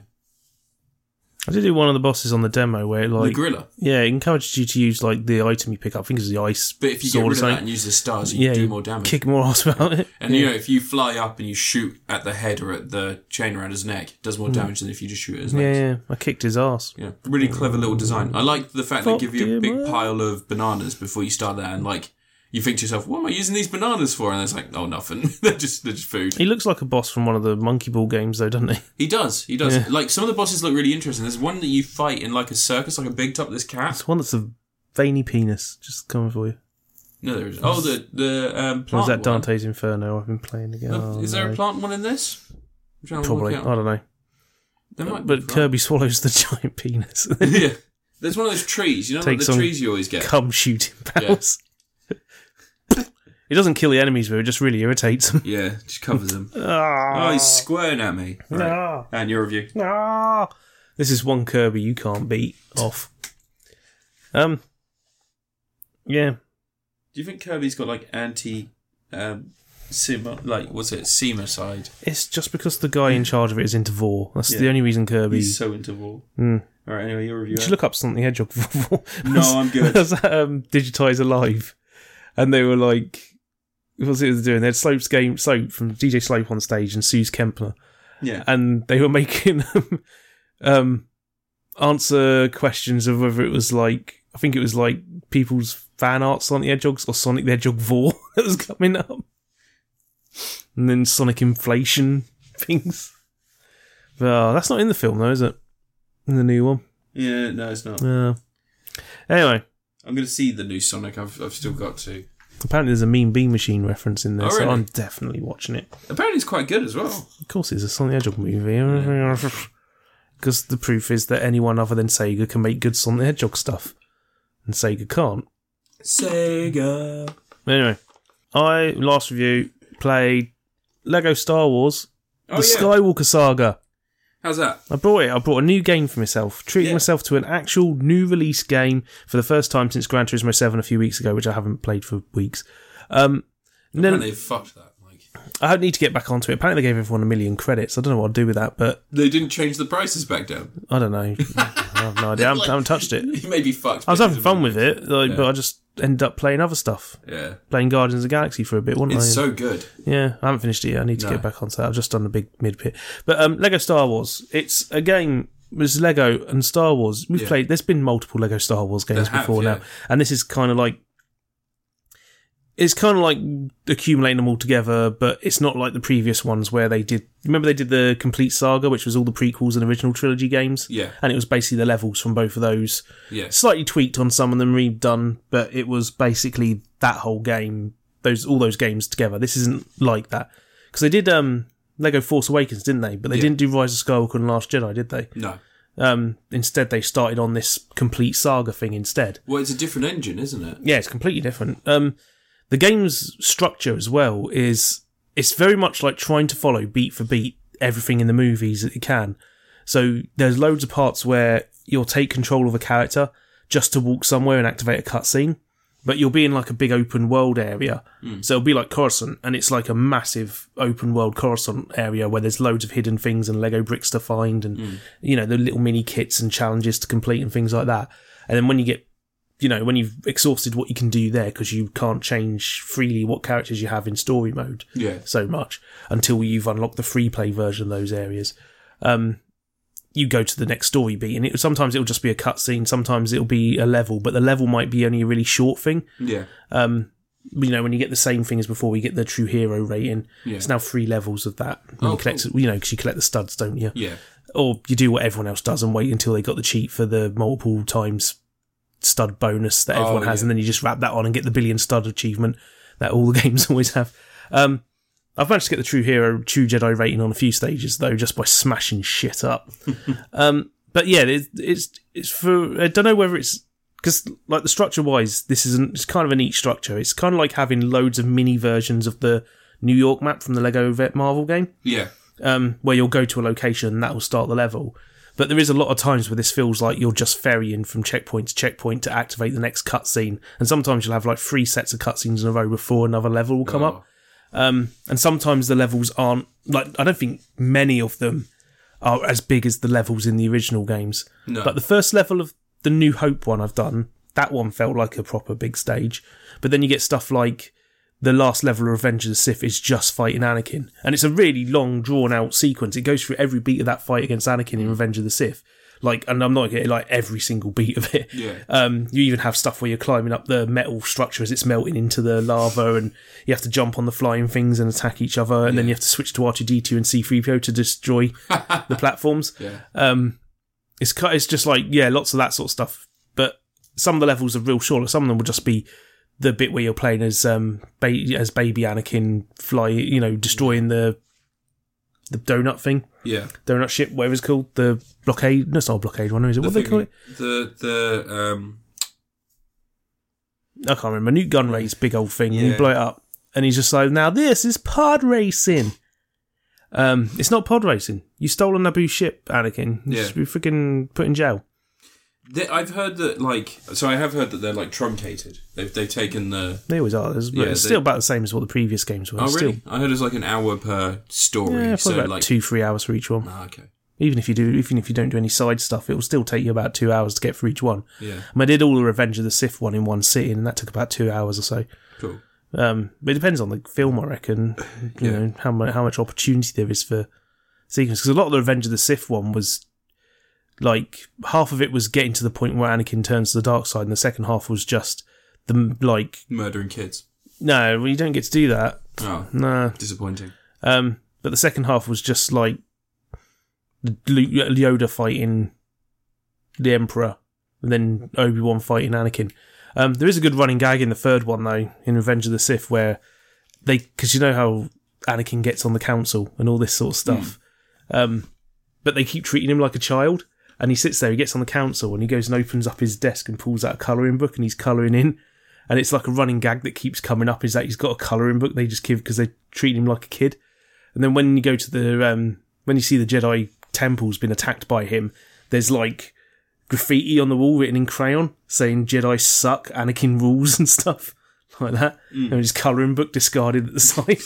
To show that he's grown and become a more mature person who's now going to kill everyone. Absolutely. But, fun little running gags like that.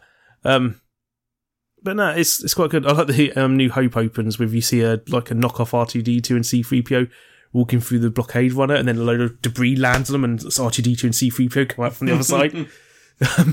As if, if that bit of debris hadn't fallen on them, they could have been the ones that had the adventure. There's a lot of stuff in it though. There's like 380 characters, I think it is. I don't know if that includes costumes either, though. I think that just includes individual character. Well, there's a lot of it's 9 movies, isn't it? Yeah, and it's Star Wars. There's some characters who are on there multiple times because they're like you get young Anakin, you get episode 2 Anakin and his costume changes, episode 3 Anakin and his costume changes. Someone said that you can unlock the Mandalorian in this, not the story, but the character. He's a DLC. Yeah, there's a DLC for it. There's like an $11.99 season pass thing. Oh, okay. And it's just characters, it's not story stuff, so you don't get to do Rogue One. No. Although there's a little bit of Rogue One inserted at the start of A New Hope. You see her getting the getting plans. Yeah. You see she gets the plans and then she goes, "What is that?" And she goes, "Hope." And then sounds like a lot of the voice cast are taken from the Clone Wars cartoon as well. Oh, really? There's definitely Anakin and Obi-Wan are the same person. Yeah. I think Sam Witwer's doing the Emperor as well. I fucking love Sam Witwer. Pretty sure it is. I watched the episode of Always Sunny in Philadelphia with him in it. You know, where they decide they're gonna turn his mum's mansion into a party mansion, and they're handing out leaflets, and he goes, "Hey guys, you know this looks like a cock, right?" And they're like, "No, that's a bicep, like that." And he goes, "Oh, right, yeah, cool, I'll be there." And it's like Sam was like flirting with Mac. It's like, okay, yeah, no, I said yes. And they're like, "Okay, man, okay, cool, all right."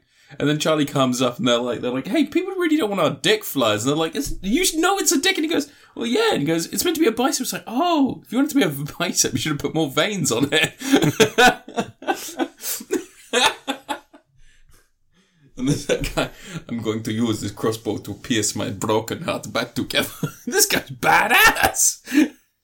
Why are you on about Sam Witwer? Sorry, Sam Witwer was in that episode. He flirts with Mac. He's like, yeah, I'll come to your party, imagine. Young Sam Witwer. Before The Walking Dead. Yeah. It's funny that Frank Darabont... Before Star Wars Force Unleashed. No, after. 1 and 2. After. No, it's got to be before that. No, the first one's like 2004 for that one, no? No, it's later than that, because the Xbox 360 didn't come out till 2005. Jesus. Yeah. Alright, well. Yeah. Those are coming out on Switch, aren't they? Yeah. But they're the Wii versions. Are they? Yeah. It won't be. It'll be... Yeah, the Wii version's remastered. They specifically said that. Because apparently those ones were very popular. Probably. Yeah. Same game, wasn't it? Just with motion controls. No, because it was a different... They had to basically remake it. It was a bit like... they used to just port the PSP versions over to the Wii. It's a bit like that. Yeah. They should bring back the Wii version of Ghostbusters. That was quite good. Yeah. With all the cartoony designs. Yeah, that was just the PSP version as well. No, it was Wii. It was Wii only. No, it was on PSP as well, with the same character designs. I don't think the PSP had a version of Yeah, Ghostbusters. You're a liar. No, I'm not. You're a filthy liar. It also came out on the 2DS or 3DS, whichever one it was at the time. No, it didn't. Yeah, it did. Big liar. But it was like a completely different game again. Your face. Anyway. Lego Star Wars, anyway, yeah. Well, I'm working for it. I'm only on A New Hope. I've done all the prequel ones. Never have to revisit them again. What are you doing? Jesus Christ. It's just fun little cutscenes, fun stuff. I think the structure's a bit wonky in places, makes the pacing weird. But the way there's like every planet that you visit has got some open world area to run around. It's like even Geonosis. Yeah. Like who gives a shit about Geonosis? The X-Men? No. Geonosis is the planet with the Bugmen from Attack of the Clones. Oh right, cool. Where they're the bit where they ripped off John Carter from Mars. Yeah. And then when John Carter the movie came out, everyone said it was ripping off Attack of the Clones. And no, they ripped off the sequence from the John Carter books. Yeah. It's the cover of one of the books. I actually didn't mind that John Carter movie. John Carter movie's fine. Solid film. Should have been called John Carter of Mars. Yeah, it should. But anyway. Yeah, Lego Star Wars. It's alright. It's out. It's fine. I don't know about the DLC. They're adding Mandalorian Season 1, Rogue One and Solo characters are available now, and there's more characters being added later or something. Okay. Like, I think it's Season 2 of Mandalorian, Book of Boba Fett, and something else. It seems weird that they're not just going to fucking include it. But they're not. This is Skywalker Saga, so it's not. Rogue One, Solo, Mandalorian is outside. No, it's not. Mandalorian has Luke Skywalker in it. Yeah, but it's not part of the Skywalker Saga. Then why is he in it? Because they wanted to make you go, hey, there's Luke Skywalker. I know Luke Skywalker. Because that's what the Mandalorian and the Disney Star Wars things are like, is to make you remember the things you've seen before. I actually like the Mandalorian quite a bit. I like the when Book of Boba Fett turned into the Mandalorian for the last 3 episodes. Yep. Yeah, that was the best part of that series. Yes, it was. Well, actually, I like the story of the Mandalorian. He's in one scene over the course of 2 episodes. Boba Fett is. I know. It's quite funny. Completely forget that it's a Boba Fett show. Anyway. Cool. Is it my review now? Sure, maybe. I'm going to talk about Fantastic Beasts 3. Not something better? No. Oh. Got to get it out. Got to do the content. Got to upset the turfs because their favourite fucking author can't write a fucking story. So, last we left the crew of Fantastic Beasts. Dan Fogler, for some reason, hadn't forgotten his wife. And then his wife joined the evil people in Fantastic Beasts 2. And now he's back again to help out and get a wand for some reason. Give you a wand in a minute. Fantastic Beasts 2 is a weird film because at one point they mention how they're going to stop World War II, the bad people. And then the good people are like, no, World War II has to happen. Does it? Yeah. From their perspective? I don't think it does. From their perspective, does it need to happen? Yeah. From that time period? Yeah. If they were from the future, And they could be like, yeah, but it would lead to the uniting of the EU and all this sort of stuff. But they're not. They can see into the future in this film. Is that their excuse? Maybe. So, Fantastic Beasts 3, controversially... And does Dumbledore say, but the Jews must die? Yeah. Controversially, Fantastic Beasts 3 is... Well, actually, this whole film is just wrapped up in fucking controversy. That's kind of the problem, isn't it? It's a series that can't escape the trappings of its author. It's a series that can't escape... She's actually a story writer on the films. Yeah. On the film scripts, because she didn't write any of the scripts of the original Harry Potter films. She wrote them for this, though. So you can still watch them. The last one, Fantastic Beasts 2, she was the sole script writer. And it was bad. Did you hear about the name she uses, the pen name she uses for her mystery novels? No. That she's been doing. Is it the TERF guy, the really horrible conversion therapy? Yeah. She uses the name of a conversion therapy person. Yeah. Well, she was recently. But she claims it's just because she liked the sound of one name and she liked the sound of another name and she put them together. She's just she's a horrible human being. We all know this at this point. So anyway, Fantastic Beasts 3, the story is that Grindelwald, who... Again, like, you can't talk about this fucking film without mentioning that Ezra Miller is a fucking psychopath and needs help. Where's Ezra Miller in it? He's in it. He's like the main... He's one of the bad guys. One of the main bad guys. He's not on any of the posters, though, because Warner Brothers are obviously distancing themselves from him. I mean, like, he's not going to be on the Flash poster, is he? Of his own fucking movie, he's not going to be on the poster. No, the other one will be. Yeah, the evil one. No, the other Flash. He's playing two versions of the Flash in that film, the evil one will be on. There's a good one. Yeah, and an evil one, though. Is there? Oh, is he playing three versions of the Flash? There's two of them. No, the other one's on his side. There's three Flashes that work together. One of them's going to be the Reverse Flash. Did you not hear this? No, I don't know. Whatever.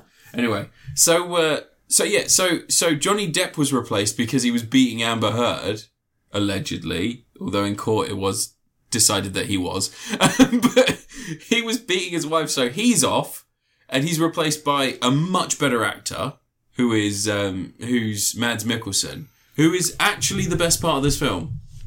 He plays bisexual fucking nightmare saucy man very well, whereas Johnny Depp was just like, I've got one eye. and so, like, how do you market this fucking film? Who do you market it to other than hardcore TERFs and fans of Fantastic Beasts? Because it's not got anything to do with, like, the only way they... I never see any of these Fantastic Beasts in the trailers or anything. Like, is it actually about anything to do... It's so Newt Scamander. Scaramanga. Yeah, Scaramanga. Newt, the main character, he is the author of the book Fantastic Beasts and Where to Find Them. Right. So in the Harry Potter universe, in the original films, that's one of the books they read. And the book itself is like an alive creature that, like, they have to keep chains on to keep it in place. Oh, that's a bit impractical. It's a bit fucked up, isn't it? So anyway, so in this, it's his adventures and him finding these creatures and often trying to conserve and save them. And this film opens up with him reaching just a little bit too late the birth site of this small deer creature that can tell the future. And he gets there just after Grindelwald's people get there, and they steal it and kill the mother so they can't give birth to another one. Turns out they're doing this because the creature can see the future. They're going to kill it, the young one, use the blood to see the future, and then bring it back to life as something they can control. So, like, zombify it, which apparently they could have done the story as, like, the deer would have shown people World War II, and then the good people would have stopped World War II, but the villains are killing them to stop people starting World War II. She wants World War II. But then you could have built up to the end of the film where they go, actually, maybe we'll let World War II happen. Did you not hear that she started saying some anti-Semitic shit recently? Because, you know, Hitler's done good for the German economy. Like, so, she's not just... And have you seen his paintings? She's not just a TERF anymore. She's also a homophobe. Yeah. And she's drifting into anti-Semitism and Holocaust denial. Yeah. So, she's just an awful person, Anne. Yeah. And also, can I just quickly say... It's funny she choked on her own money. Like, people keep saying, like, she came from nothing, she did all this stuff. Listen, she was rich. She was very rich. Yeah. She, like, one of the stories that people keep saying is, like, she wrote the first Harry Potter sitting in cafes because she couldn't afford internet. Her family owned the fucking cafe. She was going there to get free food and coffee. If my family owned a fucking cafe, I can't claim poverty because there is always a place I can get food and water. The British love to do that to posh women. Though, Dog shit. It's like with the Princess Di thing when they tried to make out she came from was nowhere. common. She was already in line for the. Very rich. She was in the royal family. Oh, really? Yeah, her family, the Spencers, are part of the royal family. Like, a King Ralph situation would have needed to happen for her to have become queen. But it could happen. Yeah. We call that a Johnny English nowadays. Yeah. So anyway, so all right. So Newt has King Ralph 2. When are we going to make King Ralph 2? Yeah, when are they going to do that? So Dumbledore He wouldn't have let Brexit happen. So Dumbledore has joined up with Newt because it turns out that the deer creature that's going to tell the future, it was one of two that were born. So they didn't realise that she was pregnant with twins. So they've got the one that will pick the future leader of the best leader for the wizarding world. Like, it has to pick their leader. So they get together this motley crew who are going to get to the place where the ritual happens, and the deer is going to decide the next... Can't they just use a hat? Just like a hat side? Like a sorting hat. Yeah. Yeah. That's fine, just determine the funniest who's... Family Guy sketch that they've ever done is that one where they put on the little girl's head and says, "You are in Hufflepuff, and you are a girl, and you will never be anything other than a girl." Like that. It's like Harry Potter written by J.K. Rowling nowadays. So, like, there's some explicit dialogue in this one where they do mention that one of the more interesting things about this film is that they do mention just outright Dumbledore is gay. He's in love with Mads Mikkelsen's character. But yeah, it's a confusing fucking mess. Not in the Chinese version. Not in the Chinese version. They've actually removed it. Yeah. Yeah. But apparently it's like 2 seconds cut from 5. Yeah, it's just like literally just a line of dialogue, mate. Yeah. Yeah. I mean... but like, and make a big deal about their representation and stuff, and it amounts to 8 seconds. Well, it's J.K. Rowling. She doesn't really like gay people. She likes the turf gay people, but any gay people that like trans people, she is against vehemently. What is it? It's LGB without the T. Yeah, is what she believes. Yeah, that's good, isn't it? That's fucking people are idiots. Who follows this woman and actually goes? Millions of people. She's so fucking stupid, isn't she? Oh God! I hope that Harry Potter game comes out, and you can be trans. You can have they, them, and non-binary pronouns, and you could be a boy with a dick, but you could be like a her, and you just be trans. I want that. Yeah, that's... You want to know about what is in the trousers? No, I don't need to see it. Of children. I don't need to see it because I don't want to see it, and I think it's everybody's own business as to what's in their trousers and what they're up to. Let's have a dick size slider. Like in Cyberpunk. Oh, she must have hated Cyberpunk! Dick and vag size slider. Yeah. Depth. Just a little option. It says innie or outie. Yeah, depth slider. I just want one hole that goes from my mouth down. So Will your character be wearing a strap on at all times? This film is a fucking mess. If you can't tell from the fact that that plot, right, that isn't told to you in a simple format. That's a very simple plot. A creature's going to pick the next leader. They've got one, the bad guys have another, and the bad guys have one that they've manipulated to pick the wrong leader. So they're hoping it's going to make Grindelwald the leader, even though he is a criminal who murdered a baby in the second film. Literally a baby. I think if you're in this situation where you were relying on one animal to pick your next leader... You're probably not... And it was picking someone who's a baby murdering criminal, I would probably pick another system. I'm surprised that J.K. Rowling, as the writer of this, didn't try and make him into, like... It's not like the Jimmy Savile documentary. It's like, he's done good things, though. Maybe he could be a good leader. Yeah. So as that's happening, like, there's all this other kerfuffle, because obviously Ezra Miller, he believes he is Dumbledore's son or brother. It's obviously not heard what Dumbledore's been... Yeah, but it turns out he's not. It's actually his brother. It's Dumbledore's nephew, because his brother had sex with the person who gave birth to Credence, I think his name is. And Dumbledore found out about this and started throwing up at the idea of having sex with a woman. Sex, yeah. No, and like that happens, but obviously Ezra Miller can't make another one of these. And there's a character in the first and second films that's really important. In fact, like a lot of the plot revolves around her in the second film. She's like an aura, which is like the police, and she's from the US, and she's like the romantic lead alongside Newt. Yeah. And she's very prominent in the first film, very prominent in the second film. You see her for 1 minute in this film, and I think that's because she came out as for trans rights publicly on Instagram. Yeah, but also in Hollywood movies, you can erase any female character from, even if they're a love interest, you can erase them from the sequels. It doesn't matter. Yeah. How many women did Batman get through in his Tim Burton, Joel Schumacher films? It's really funny because at the end, their plot is like a bit like a Fast and Furious or like the Italian Job remake, where they're like, if we've got multiple cases with like what looks to be the animal in it, and we just all try and get to the top of this mountain where they have the thing, then they can't stop all of us, and they won't know which one of us actually has it. And they go to this person, they say, can you make us 6 exact copies of this suitcase? And he only makes them 4, and there's only 5 people at the end. I think J.K. Rowling forgot to correct her own writing and add in, because I think originally she intended that woman to be a big part of the film, and then there'll also be another character, which I think may have been Ezra Miller. I think they may have had the reveal that he's actually the nephew of Dumbledore and have him turn to their side early on. But she just forgot to correct her own right. You know, it happens to the best of us in multi-million-dollar pictures. And so that woman came out for trans rights. multi-million-dollar. It's not as big a deal for her to work on a multi-million-dollar film. I know. Because she's probably making a pittance compared to the amount of money she has. Already. Yeah. As a very rich woman. Yeah. And I want to quickly say this, that J.K. Rowling sadly was a victim of domestic abuse, and that is awful. That truly is awful. And I wish that didn't happen to anyone in the world. That's fucking horrendous. But at the same time, her abusing trans people is not acceptable in any way, shape or form. The fact that you can't see the abuse that she suffered has caused her harm to the point where she has to abuse others is awful. It does not allow anyone the right to be that way to another human being.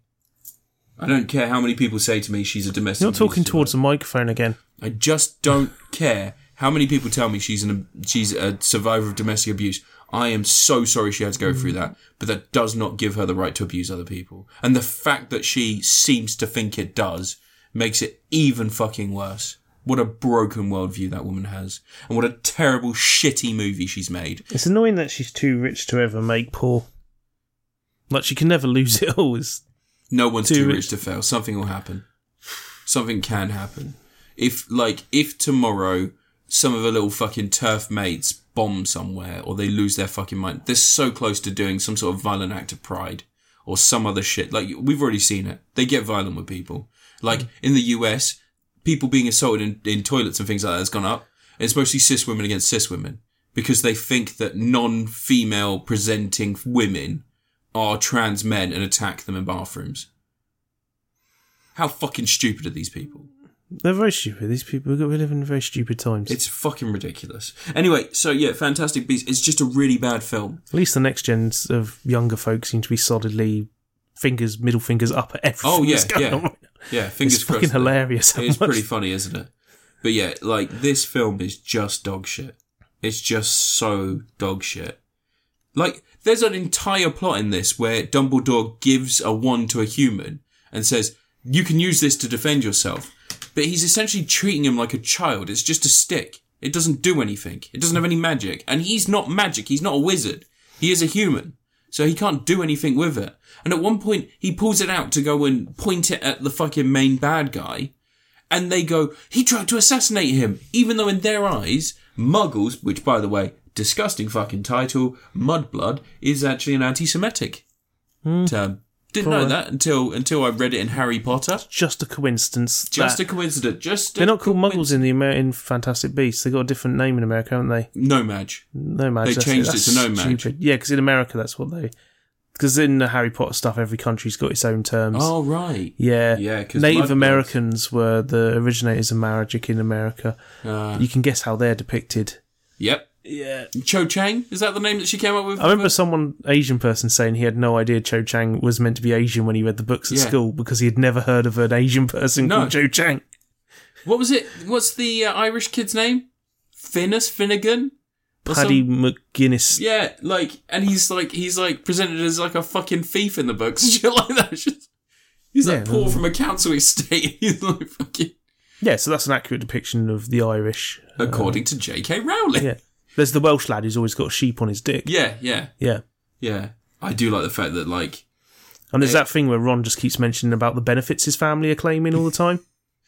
Got this scam going where they tell them that they're out of work to get extra benefits. I find it so funny that Emma Watson is, like, so trans inclusive, but is also a massive feminist icon and does all these incredible things for women and is completely inclusive. And then people are like, I wish that woman would shut her mouth. The TERFs are all like... She should be grateful to J.K. Rowling for making her shit. She didn't make any... Yeah, she didn't do anything. But yeah, anyway, so fantastic. But it's just a dog shit movie. It's a dog shit movie series made by a dog shit human being, and I'm surprised that I'm surprised that people thought they wouldn't be dog shit.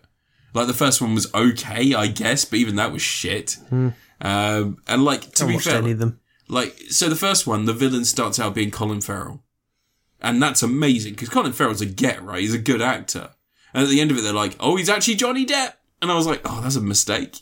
Why would you go from Colin Farrell to Johnny Depp? Colin Farrell's better. Johnny Depp's in Pirates of the Caribbean. Yeah, okay. And then in the sequel, Johnny Depp cuts out a bloke's tongue and kills a baby in a kid's film. Yeah. And then in the beginning of this one, it's just Mads Mikkelsen with none of the prosthetics. He doesn't have the fake eye thing, and he doesn't have like any of the scars. They changed his face again. No, they don't. They don't. He's just, that's him. Like, even in past flashbacks, when he's talking to Dumbledore in like restaurants and stuff and drinking tea with him, he's like, yeah, that's me. I'm Grindelwald. I've never been Johnny Depp or Colin Farrell. But I mean, Mads Mikkelsen is such a talent. When he's on screen, he is fantastic. Just change him in every film. Make it a thing. Yeah. Because he is just incredible. Imaginary of Dr. Parnassus, this shit. What was the... Wait, that's not Imaginary. What's the one with... The Imaginary of Dr. Parnassus is the one you're thinking of. Is it? Oh, yeah, the one with Johnny Depp. Oh, do you know what I'm getting? Yeah, that's the one I'm thinking of, but I thought Imaginary of Dr. Parnassus was the one with Dustin Hoffman where he has the kid shot. Oh, actually, no. That's the Wonder Emporium of... Mr. McGoyam's Wonder Emporium. Yeah, there you go. Yeah, classic. So, another sex offender. The better prequel Hoffman to the Harry Potter movie. Yeah. But yeah, God, this is just such a dog shit movie. It's the kind of thing where I went for a piss about 4 times. Not because I needed to pee. I just needed air. It was just one of those things where I was like, none of this makes any sense. From a writing point of view, from a storytelling point of view, none of it made sense. And yet it's all treated with like this seriousness. Like I was saying, they give them a stick. They give them human character a stick knowing he can't do any magic. They treat them essentially, they think of them like ants. Like, they specifically talk about them as if they are non-entities. And this guy runs up and he's like, I'm gonna kill you, Grindelwald! And it turns out he's human. And then in the papers the next day, it's like, human assassin tries to kill a wizard. And it's like, you know he couldn't. The worst he could do is maybe poke him with a blunt fucking stick. He's not gonna give him a splinter and kill him. And Dumbledore's like, well, that was a mistake. Yeah. And you think to yourself, like, they so obviously... like, need to backpedal and react to J.K. Rowling being awful and all this other shit. And so they got a story that makes no sense, hasn't been properly checked. Apparently the 4th and 5th one are on hold. Cancelled. They need to be cancelled because there's no fucking point. They're not cancelled. I think Warner Brothers will be like, we'll make them if you give us the money for them, J.K. Yeah, we'll but make she them. could. Yeah, she could fund them. Easily. Yeah. But, yeah, they'll probably just like back away from it and say, yeah, no, we haven't got the financings for it because this film's only made, was it 40-something million? Yeah, it's worldwide. Not done well. It's getting beaten by Sonic the Hedgehog 2. Yeah, well, it's not good. That's the problem. Like Sonic the Hedgehog 2, at least it's like a joyous representation of something magical and fun. And Sonic Kane's dong in it. This is a fucking baby. Like, he murders another kid. He murders a baby animal in the first 5 fucking minutes. What's it with her and baby It's only a kid murdering? if it's a goat. What is it with her and baby murdering? That was a good joke I did. I know. I liked it. I'm angry that I watched this film again. I mean, to be honest, that baby had it coming. You hear some of the shit that baby was saying. And to be fair, you should judge people for the things they say and their actions, shouldn't you? That baby shat its pants. Oh, there you go. Catherine Waterston. She's the lady who she tweeted trans inclusivity, and then she's only in this film for like 5 seconds. In every other film, she's like a major part. Oh, it's because setting up for later. She's going to be a major part of the later. No, I think she's not coming back. I think she's been written out. You can't be a trans inclusive person. But here's the thing. Why can't we have a Harry Potter thing spin off that's just Luna Lovegood and Tonks just hanging out? Yeah, that'd be good. They never hang out in the films or anything, and Tonks is dead, but they're the 2 most interesting characters Yeah. Tonks was so in love with was it Abel? No, Abel She gets Forth is blowing up. yeah. I don't care. I liked her. She was cool. She was really cool. And she was in love with what's his name? What's the guy's name? Mean Eye Moody. No. He played. He's the werewolf in the series. Yeah, I can't remember. But he and her fall in love, and she accepts the fact that he is a werewolf, and like that's like a nice little story. Too bad it was written by a transphobe. It's like so. Yeah, it's just that's the problem. It's just this is a bad series. I saw Ivana Lynch once. You know the What? one who plays Luna Lovegood. Who? Ivana Lynch Oh, yeah. plays Luna Lovegood. I saw her once. Yeah. Yeah, long after the Harry Potter films. Oh right, because of the 'Cause age. she's a kid in Yeah. Harry Potter first. She was like 19 I or didn't realise 20 she's a by the end goat. of one.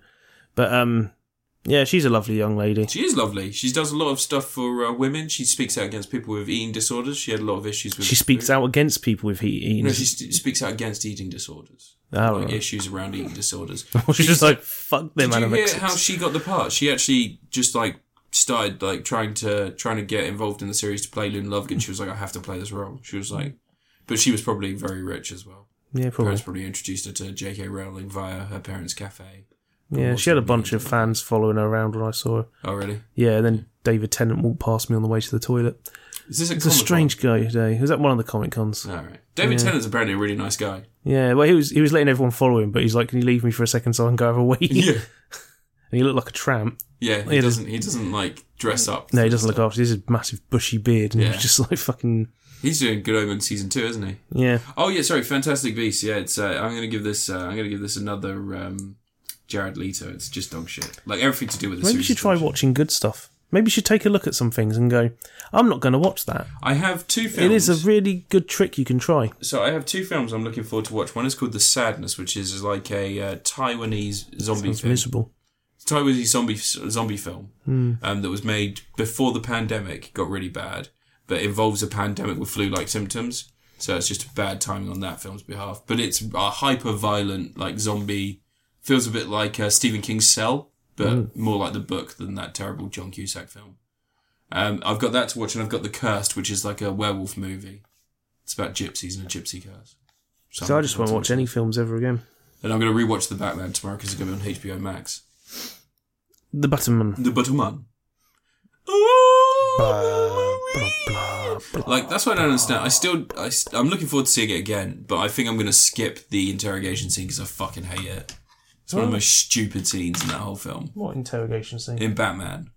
What bit? Wait, you're just like me. I'm crazy. Yeah, because he's crazy. It's a fucking That's good, such that a bit. dog shit movie. No, I'm joking. It's such a dog shit scene though. In an otherwise good movie, that is the worst fucking scene. That and when he tries to kill himself with electricity. What scene was it? Freaking what? When he's Riddler's in the thing. Yeah, in the interrogation scene. Yeah, because that scene's good because Riddler thinks he's got Batman on his side and he thinks he's won everything. You're not saying Because that's when you get the revelation that like he wasn't leaving clues for Batman. He thought he was leaving instructions. Yeah. That's great, That's clever but stuff. it's poorly made. That's great. It's bad. You're bad at fit. No, that is a bad scene. No, That's objectively the worst scene in the whole film. no, It is. no. It is. But yeah, other than that, I've got a few films lined up that I'm looking forward to watching. I was going to review the entirety of a reality TV show this week. I watched all of, but I'd rather not because I had to review Fantastic Beasts. You didn't have to watch it. Fantastic Beasts. What the fuck? You didn't have to watch Fantastic Beasts at all. What the fuck is the point anymore? Didn't have to watch it. I've not watched any of them. So, Missed out on Colin Farrell, mate. oh great. Good guy, that Colin Farrell. That's okay. I don't have to watch every film he's in. You watched Batman though? Yeah, He's in Batman. yeah, Did you know he's in Batman? yeah, He plays a penguin. yeah. I know. When all right. We're in a Richard Kind suit.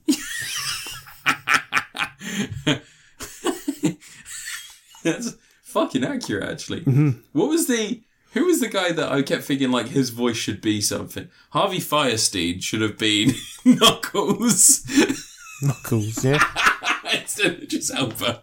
Oh my god, Sonic, but really camp. I watched Sonic 2. I'm going to watch Sonic 2 before the next episode. I'll review Sonic 2. We'll get it done. I won't. Ave Maria. What are you fucking going about? Ave Maria. Anyway, Fucking end this shit. Alright, bye everyone. Have a good time. You can find me at Cropocalypse everywhere. You can find out at LV54 Space Monkey on Twitter. And as Mellow Gaming on YouTube. And also on Twitter as Wild Will's Hat. Where he puts condoms on the end of his penis. And then puts Wild Will's hat on it. How many penises you got on there now? Well, all of them. Octocock. Has anyone noticed their names are Decepticons? The names literally have deception in their name. Isn't that John Cena in Bumblebee? Yeah. It's such a shame they're not continuing on that series. No, The Rise of the Beast is a sequel. Is it? Yeah. I heard that it wasn't. No, it's just... Okay. It's not like... Set like 10 years later. No. Alright. Well, everybody have a good week. See you in 2. Bye. I'm not going to be hungover next time. Bye. Bye.